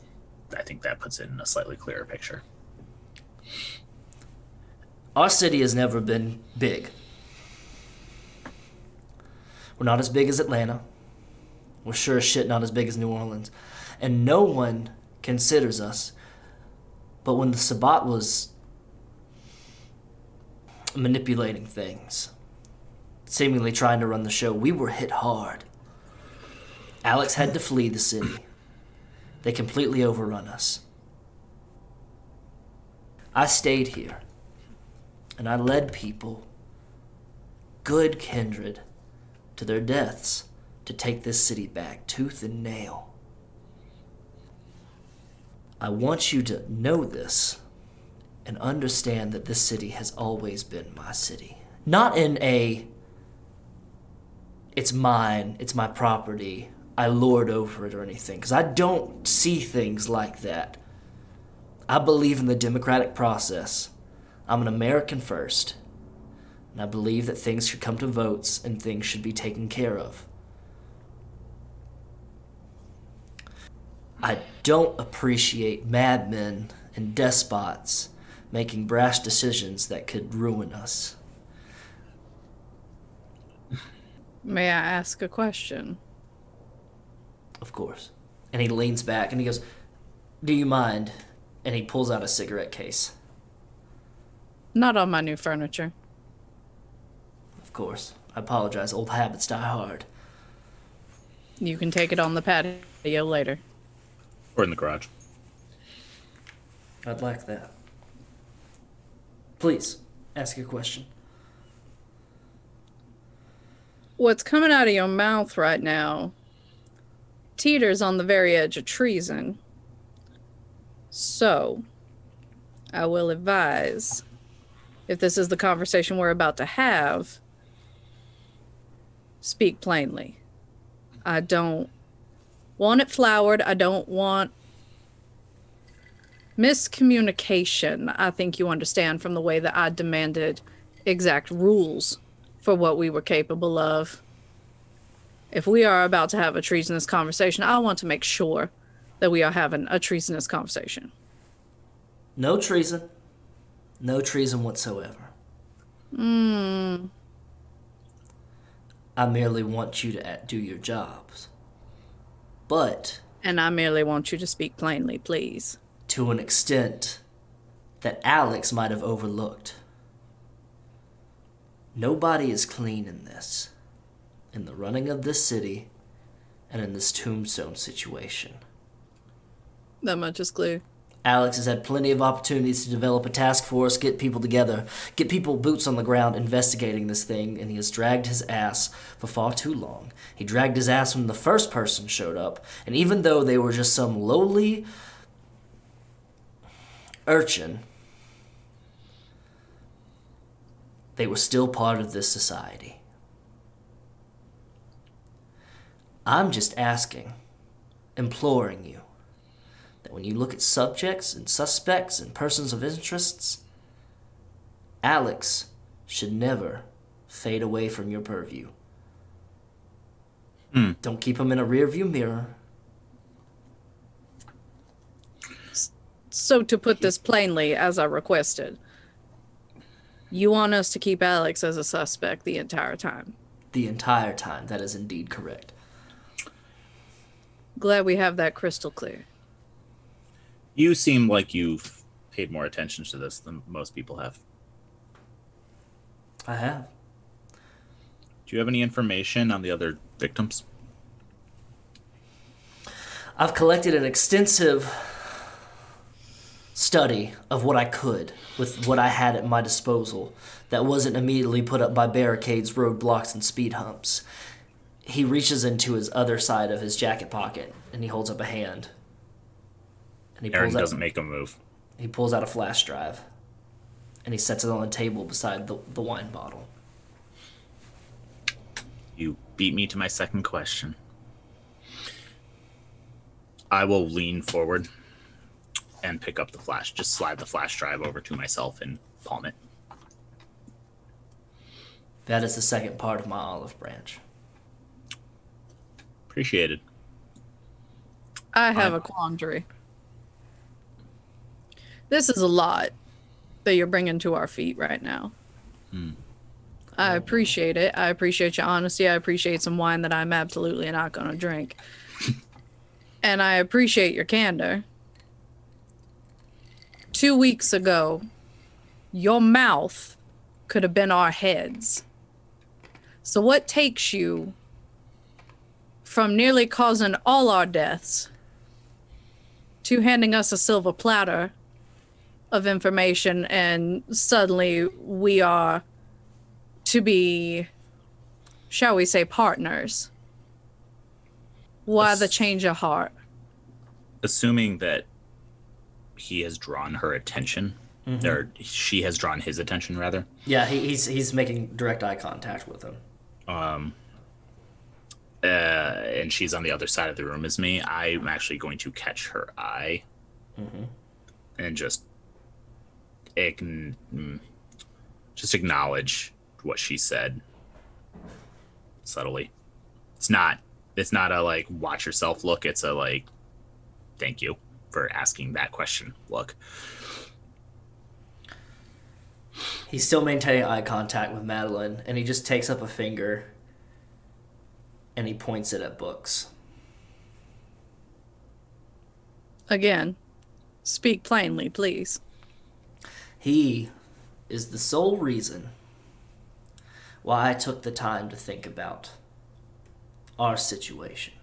Well, that and some other things. Elaborate. Books, how are you this evening? I'm great. Are you acclimating well? Yeah, things are well. Are they teaching you things that you need to learn? I would say so. Books, have you noticed any other gangrel in the area? Any of your own? Not really. Can you please roll me manipulation and persuasion? 6. He looks at you, and it's only a moment, but you can tell that he's definitely like sizing up your answer. Fuck, I'll grab it later. And he goes, "You know there's a reason for that, don't you?"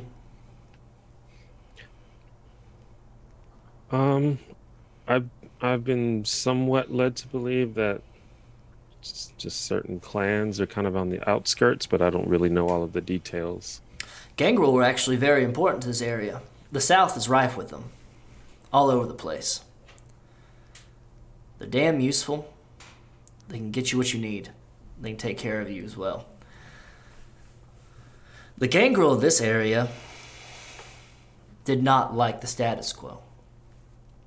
And they sided with the Sabbat a long time ago. And our dear Tremere Primogen, Gregory Reuters, by order of Alexander Silverson, Prince of Birmingham, Alabama, made sure to show that that was not something that was a proper decision. They took them. They exiled some that were just minor players. We used to have a Gangrel Primogen around these parts, and he was given the final death in full display of kindred society, right in the middle of Legion Field. Why? The Gangrel are the ones that let the Sabbat inside. The Sabbat made promises to them. Promises that they intended for the Sabbat to keep. What they did not intend, though, was for us to be successful in routing the Sabbat. A lot of things happened that night, including Jada Velasco being made sheriff. Jada Velasco is a La Sombra. She's former Sabbat. So are a lot of people. Books, Until a newcomer just came recently, this Luca character, you have been the sole gangrel in this area. The reason it was so special for you to be here and to be what you are suggests that there's another one of you running around these parts. And if there's another one of you running around these parts, they're probably tied to that group. That's why Alex was so adamant that you make decisions. I mean, that makes sense. He leans forward and he goes, I want it to be very clear. In front of these two, who do not like me at all, and this one, who I don't know. Maybe. I don't know. Ian's taking... He points to Aaron and Madeline, who don't like me at all. And then he points to this one, Altair. He's like, who I don't know. Ian's taking a shine to you, though. Books. I am not your enemy here. I got no beef with you. And I with you neither. I worry that Alex wants you to be his own personal little guard dog. And I think that there could be much more for you in this society than that. You're young. You're very young. And that terrifies Alex. And he leans back in his chair. All due respect,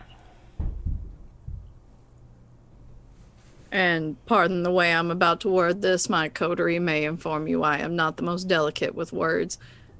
It's fine. I understand that when someone says with all due respect, they actually mean the opposite. Thank you. Good to know you were raised in the South. Why the fuck should we trust you? You I shouldn't. would like to reiterate we almost died because of you. You shouldn't trust me. Good. You shouldn't at all. Then we'll take what you said under advisement. I will agree to nothing here and now. Good. While they're talking, have the three men outside changed their behavior in any way, shape, or form since he's been inside? You've heard cigarettes being lit. They're talking in Russian. Or is it Bulgarian? It's kind of hard. Are they just staying by the SUV? They're staying by the SUV. Okay. Whoever hired them, whoever he's got, they listen, or they're being paid well. Another question. Why'd you show up to our house unannounced for such a conversation? That's a good question.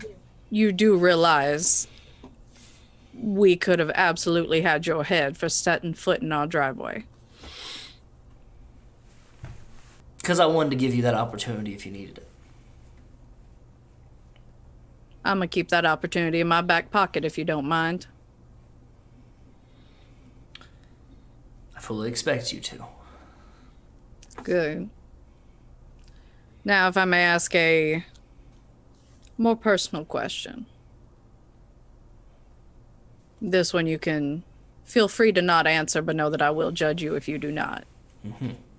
Judging him already. I want the truth about you and who came with you to our home and what Ian was to you, why you truly distrust Alex, and why the fuck you think that's any of our concern. Please make a charisma intimidation. Can do. While she's rolling that, throughout this whole conversation, it seems like Carson has been pretty straightforward and honest. Question mark? That was a question. For the most part. There's been some fluctuations where he's put on the boardroom charm. He's he's kept the veneer up. But there's been times when when he was talking to Books, deadly serious. Okay.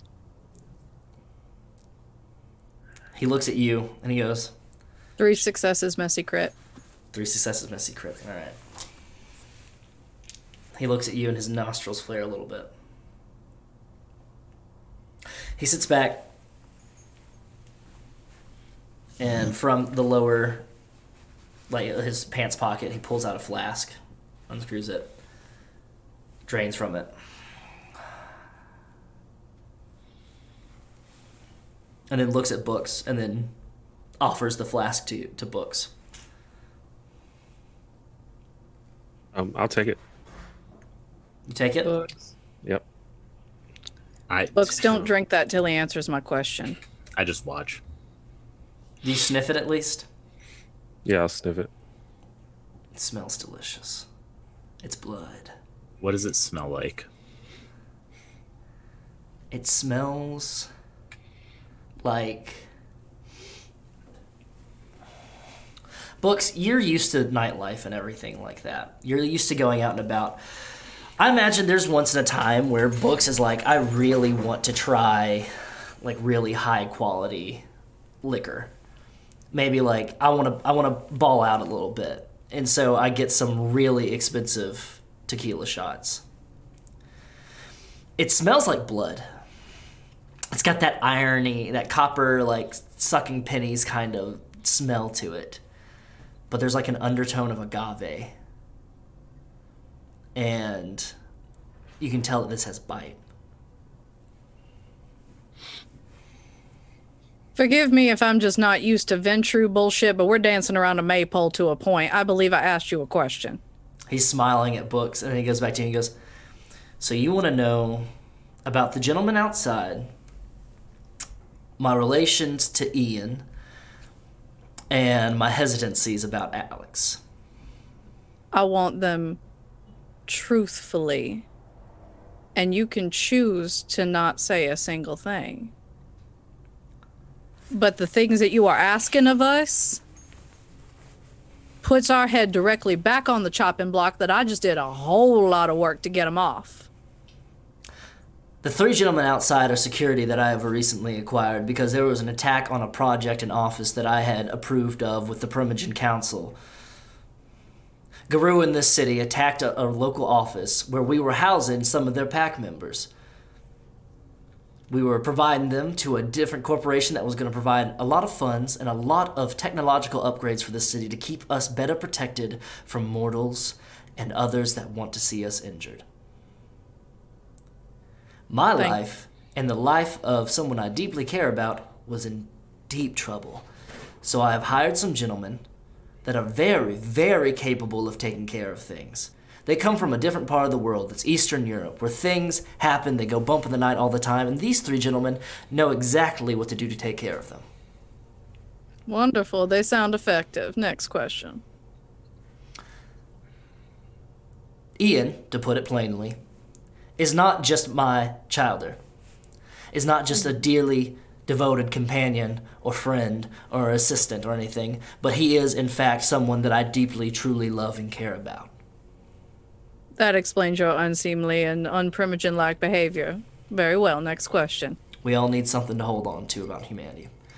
And why do I not care for Alex Silverson? The truthful reason, not the Camarilla reason. Have you sipped from the flask yet? Books? No. He goes ahead and he takes the flask from you and he takes another big swig and he hands it back to you. And he goes and he undoes the bolo tie clasp, puts it down, takes it off, sets it on the table. He takes off his jacket, neatly folds it in half, puts it on the couch, and he starts unbuttoning his shirt. And he goes, do you want to know why his last name is Silverson? I do love a good tale. Alexander's father was a Jewish silver merchant. He came over on the boat. His family had seen nothing but strife and struggle in their times. Alex had seen nothing but struggle and strife in his times, but he knew well how to handle metal. His father became much acclaimed. Alex was able to become an actor. Then he was turned. Alex has always held on to those thoughts and goals of how he's able to, and the craft. He's very, very good with metal and working with jewelry and fine crafting.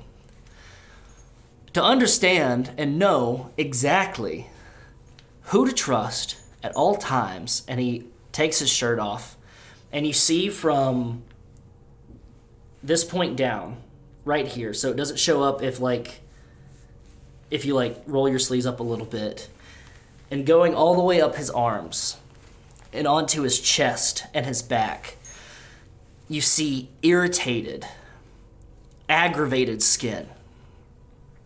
It looks like it has been deeply, deeply inflamed. And you see hints and flecks of silver lining in intricate designs all the way up from his arms all the way into his back. He marked every single member of his Primogen Council to know that we would always be indebted to him, that we'd always care for him, because he is that paranoid of the so-called boogeyman, or the Sabbat. Madeline is going to approach him. Mm-hmm. And I would like to make, if I may, wits and medicine to investigate this.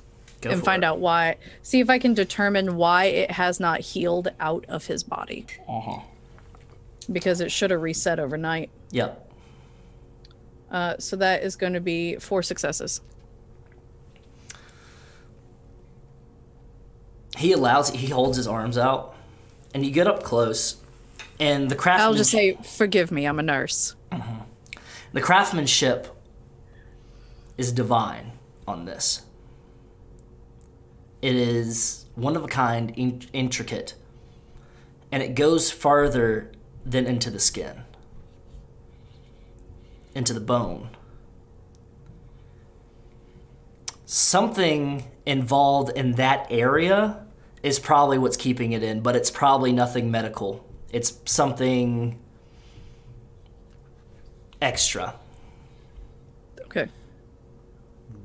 While this is happening, after he explains that story, I just get up, I walk over to where Books is, and I take the flask from him, and I take a huge swig from it, and I hand it back to him, and then I just lean up against the wall. Ian, do you have any hunger? Or Aaron, do you have any hunger? Pardon me. Yeah, I have one. Go ahead and remove it. It is the most pleasant and most biting tequila you've ever drank. But it's not tequila. It's clearly blood, the consistency of it. Fine craftsmanship. After seeing Aaron do it, I immediately Well, Dad's doing it. take a swig. Go ahead and remove your hunger. Same. Remove all of it or just one? All of it. Madeline's going to stand and think for a moment. Clearly pissed. Mm-hmm. Not at Mm-hmm. not at Carson, just Mm-hmm. pissed. She's gonna roll up her sleeve Mm-hmm. and put her wrist to Carson. Mm-hmm. Prove a point. I protect you. You incapable of hurting me.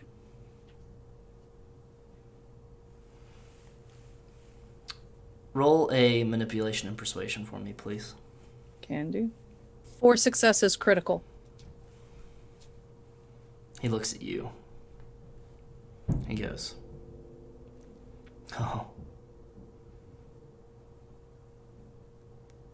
You're gonna have to give me a little bit more than that, sweetheart.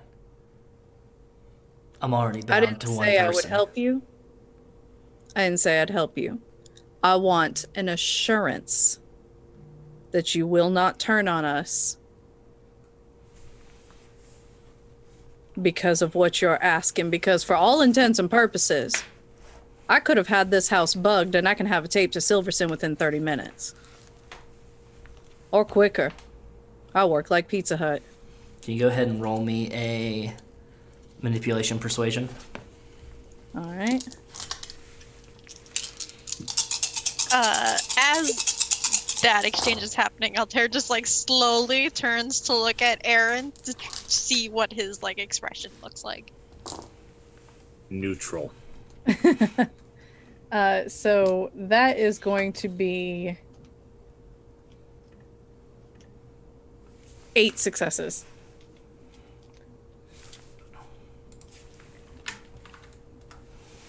He looks at you Critical. and he goes, I would fully expect that. This is my assurance. As I sure as shit do not want you puppy following me around, but I want assurance that you can't betray us. In turn for us not intentionally betraying you.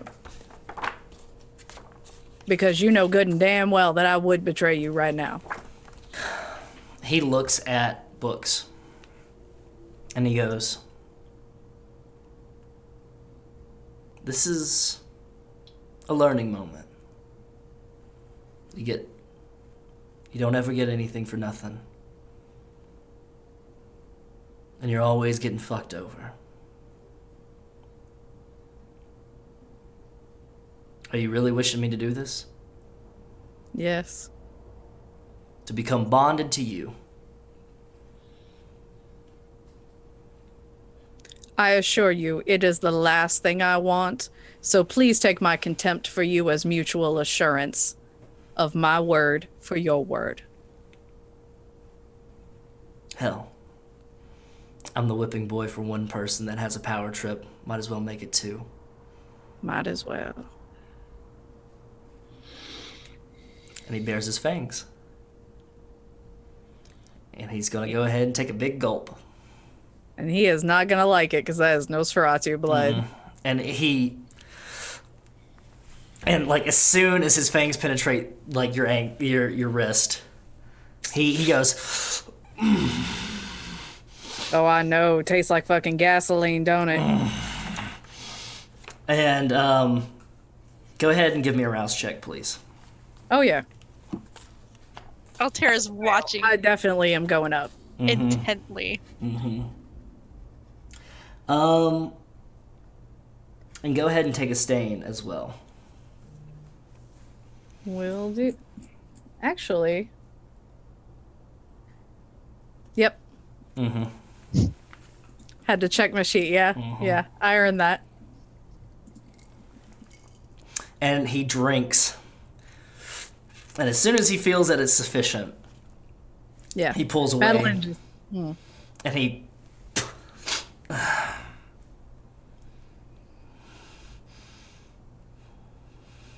satisfied. Also, if you must question me, now Silverson can't bond you either.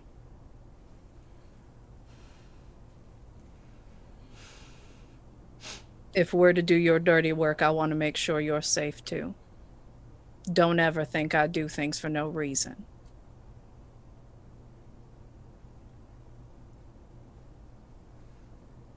Fair. Now get out of this house before you look at me all sad like. He takes his shirt, he puts it on slowly, and he puts on the bolo tie, puts on his jacket, adjusts it. He looks at books with a flask and he goes, you can keep that. And he pulls out a silver case, pops it open, pulls out a card and hands it to you as well. Books. He goes, you can keep that as well. And Madeline's gonna storm back downstairs. Can I just take a quick look at the card? It says Carson Covington of the Covington Philanthropic Group, and it has his number for his office and his personal cell on it. Okay. And he goes,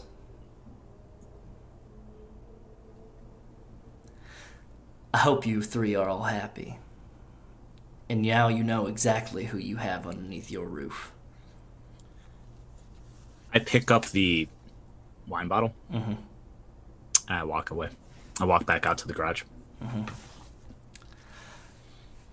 Altair, Ian hopes you're doing well, and wanted to send my regards to the four of you for helping him. Yeah, I hope that he's doing better as well. Sorry for, and then he just kind of like looks off in the direction that like both Aaron and Madeline kind of like walked away. Oh no, I understand. Sometimes a dog's been kicked too many times. It doesn't know how to trust anybody that offers out a bone. I'll be away. You all have an excellent evening. And he pulls out a cigarette case, puts a cigarette, lights it in the middle of the living room now that Madeline and Aaron are gone, and then walks out, and he's just...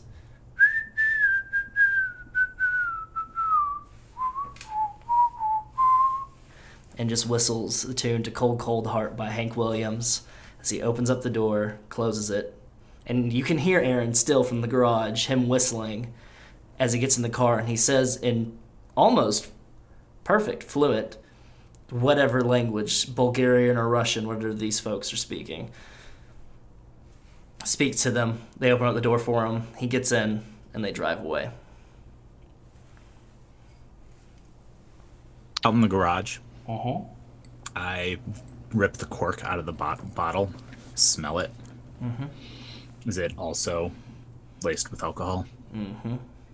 Take a drink, like a third of it. Yeah. You Set gulp, it down. and it's like, and I want to imagine the image. It's like in the Scorpion King movie when Dwayne The Rock Johnson's drinking from a bag of wine, and it just like, you drink it and you're like gulping, and it's delicious. It is the most delicious thing that you've had in a while. And it starts spilling out over your mouth a little bit, and on your chin and everything, and kind of onto your shirt and everything. And then you finally realize that you've been at it for about a third of the bottle, and you stop. Put it And down.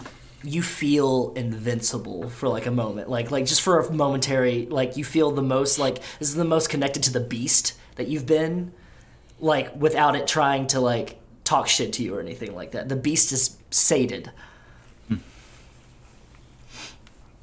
Wipe my face off. Mm-hmm. Take one of those grease rags and wipe it off, toss it in the corner. Is there anything else anyone needs to do? Or needs to say to anybody? I guess I'll lean over to Altair and say, so can you explain what just happened there? Oh, you mean like at the end? Or Yeah. yeah, so when Kindred drinks the blood of another Kindred, like straight from the vein, then they develop this sort of supernatural blood bond where the person who drinks the blood is kind of they kind of see the person as the more favorable. They trust them more. They and there's like a small pause, and then he continues, and if you keep drinking that person's blood over the course of a couple of days, then you basically become kind of just their thrall. Like, you will do whatever they say. So basically you should try to avoid that. Try to avoid drinking other kindred blood. Straight from the vein. Okay. I guess Madeline was trying to do it as a, like she said, a assurance. Right. That makes sense now. Go ahead. No, I think just during that explanation, it was pretty clear that Altair felt a little uncomfortable explaining it. But he's trying his best to educate. Do you want any of this? I hold up the flask. Oh, no, that's all right. Thank you. Okay. And I think I'm just gonna sip on it for the rest of the time till it's empty. After a minute, Aaron gets up, comes back into the house, opens the door to the basement, slams it behind him, and goes downstairs. Got it. Clump, clump, clump, clump. What? Shut up. And he walks over and he kisses her. And Madeline kisses him back. Tastes like agave and rich blood and motor oil. And with that, the camera pulls out of the house. It moves and it follows a black SUV as it winds onto an on-ramp, onto I-20, and pulls around. And it pulls up outside the Redmont Hotel. Carson gets out. He walks right in. The SUV pulls away. He doesn't even go to the front desk or to the bar. He goes to the elevator, and he hits Penthouse. The elevator rises. And we can see the audience. He's shaking. And he's just saying, fuck, fucking, fuck them, fuck the lot of them. Fucking. And he spits in the elevator again. And the elevator dings and he walks out. And he walks up and you see two gentlemen wearing buttoned up polos, holsters, tactical gloves, cargo pants with knee pads, and just a little embroidered octopus symbol on their polo. One of them checks him.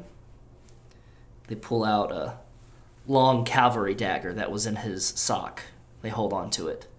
And in Bulgarian, they say, in. The doors open. We walk into the penthouse of the Redmont Hotel, and it is trashed.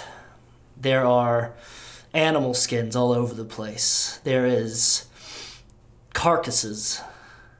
We hear screams as a woman with a almost like a xenomorph kind of head is straddling a gentleman and is maneuvering with a delicate finger the skin and the bone structure in his face, changing his face into different famous actors. You hear a thud of a hatchet, and we see a scraggly,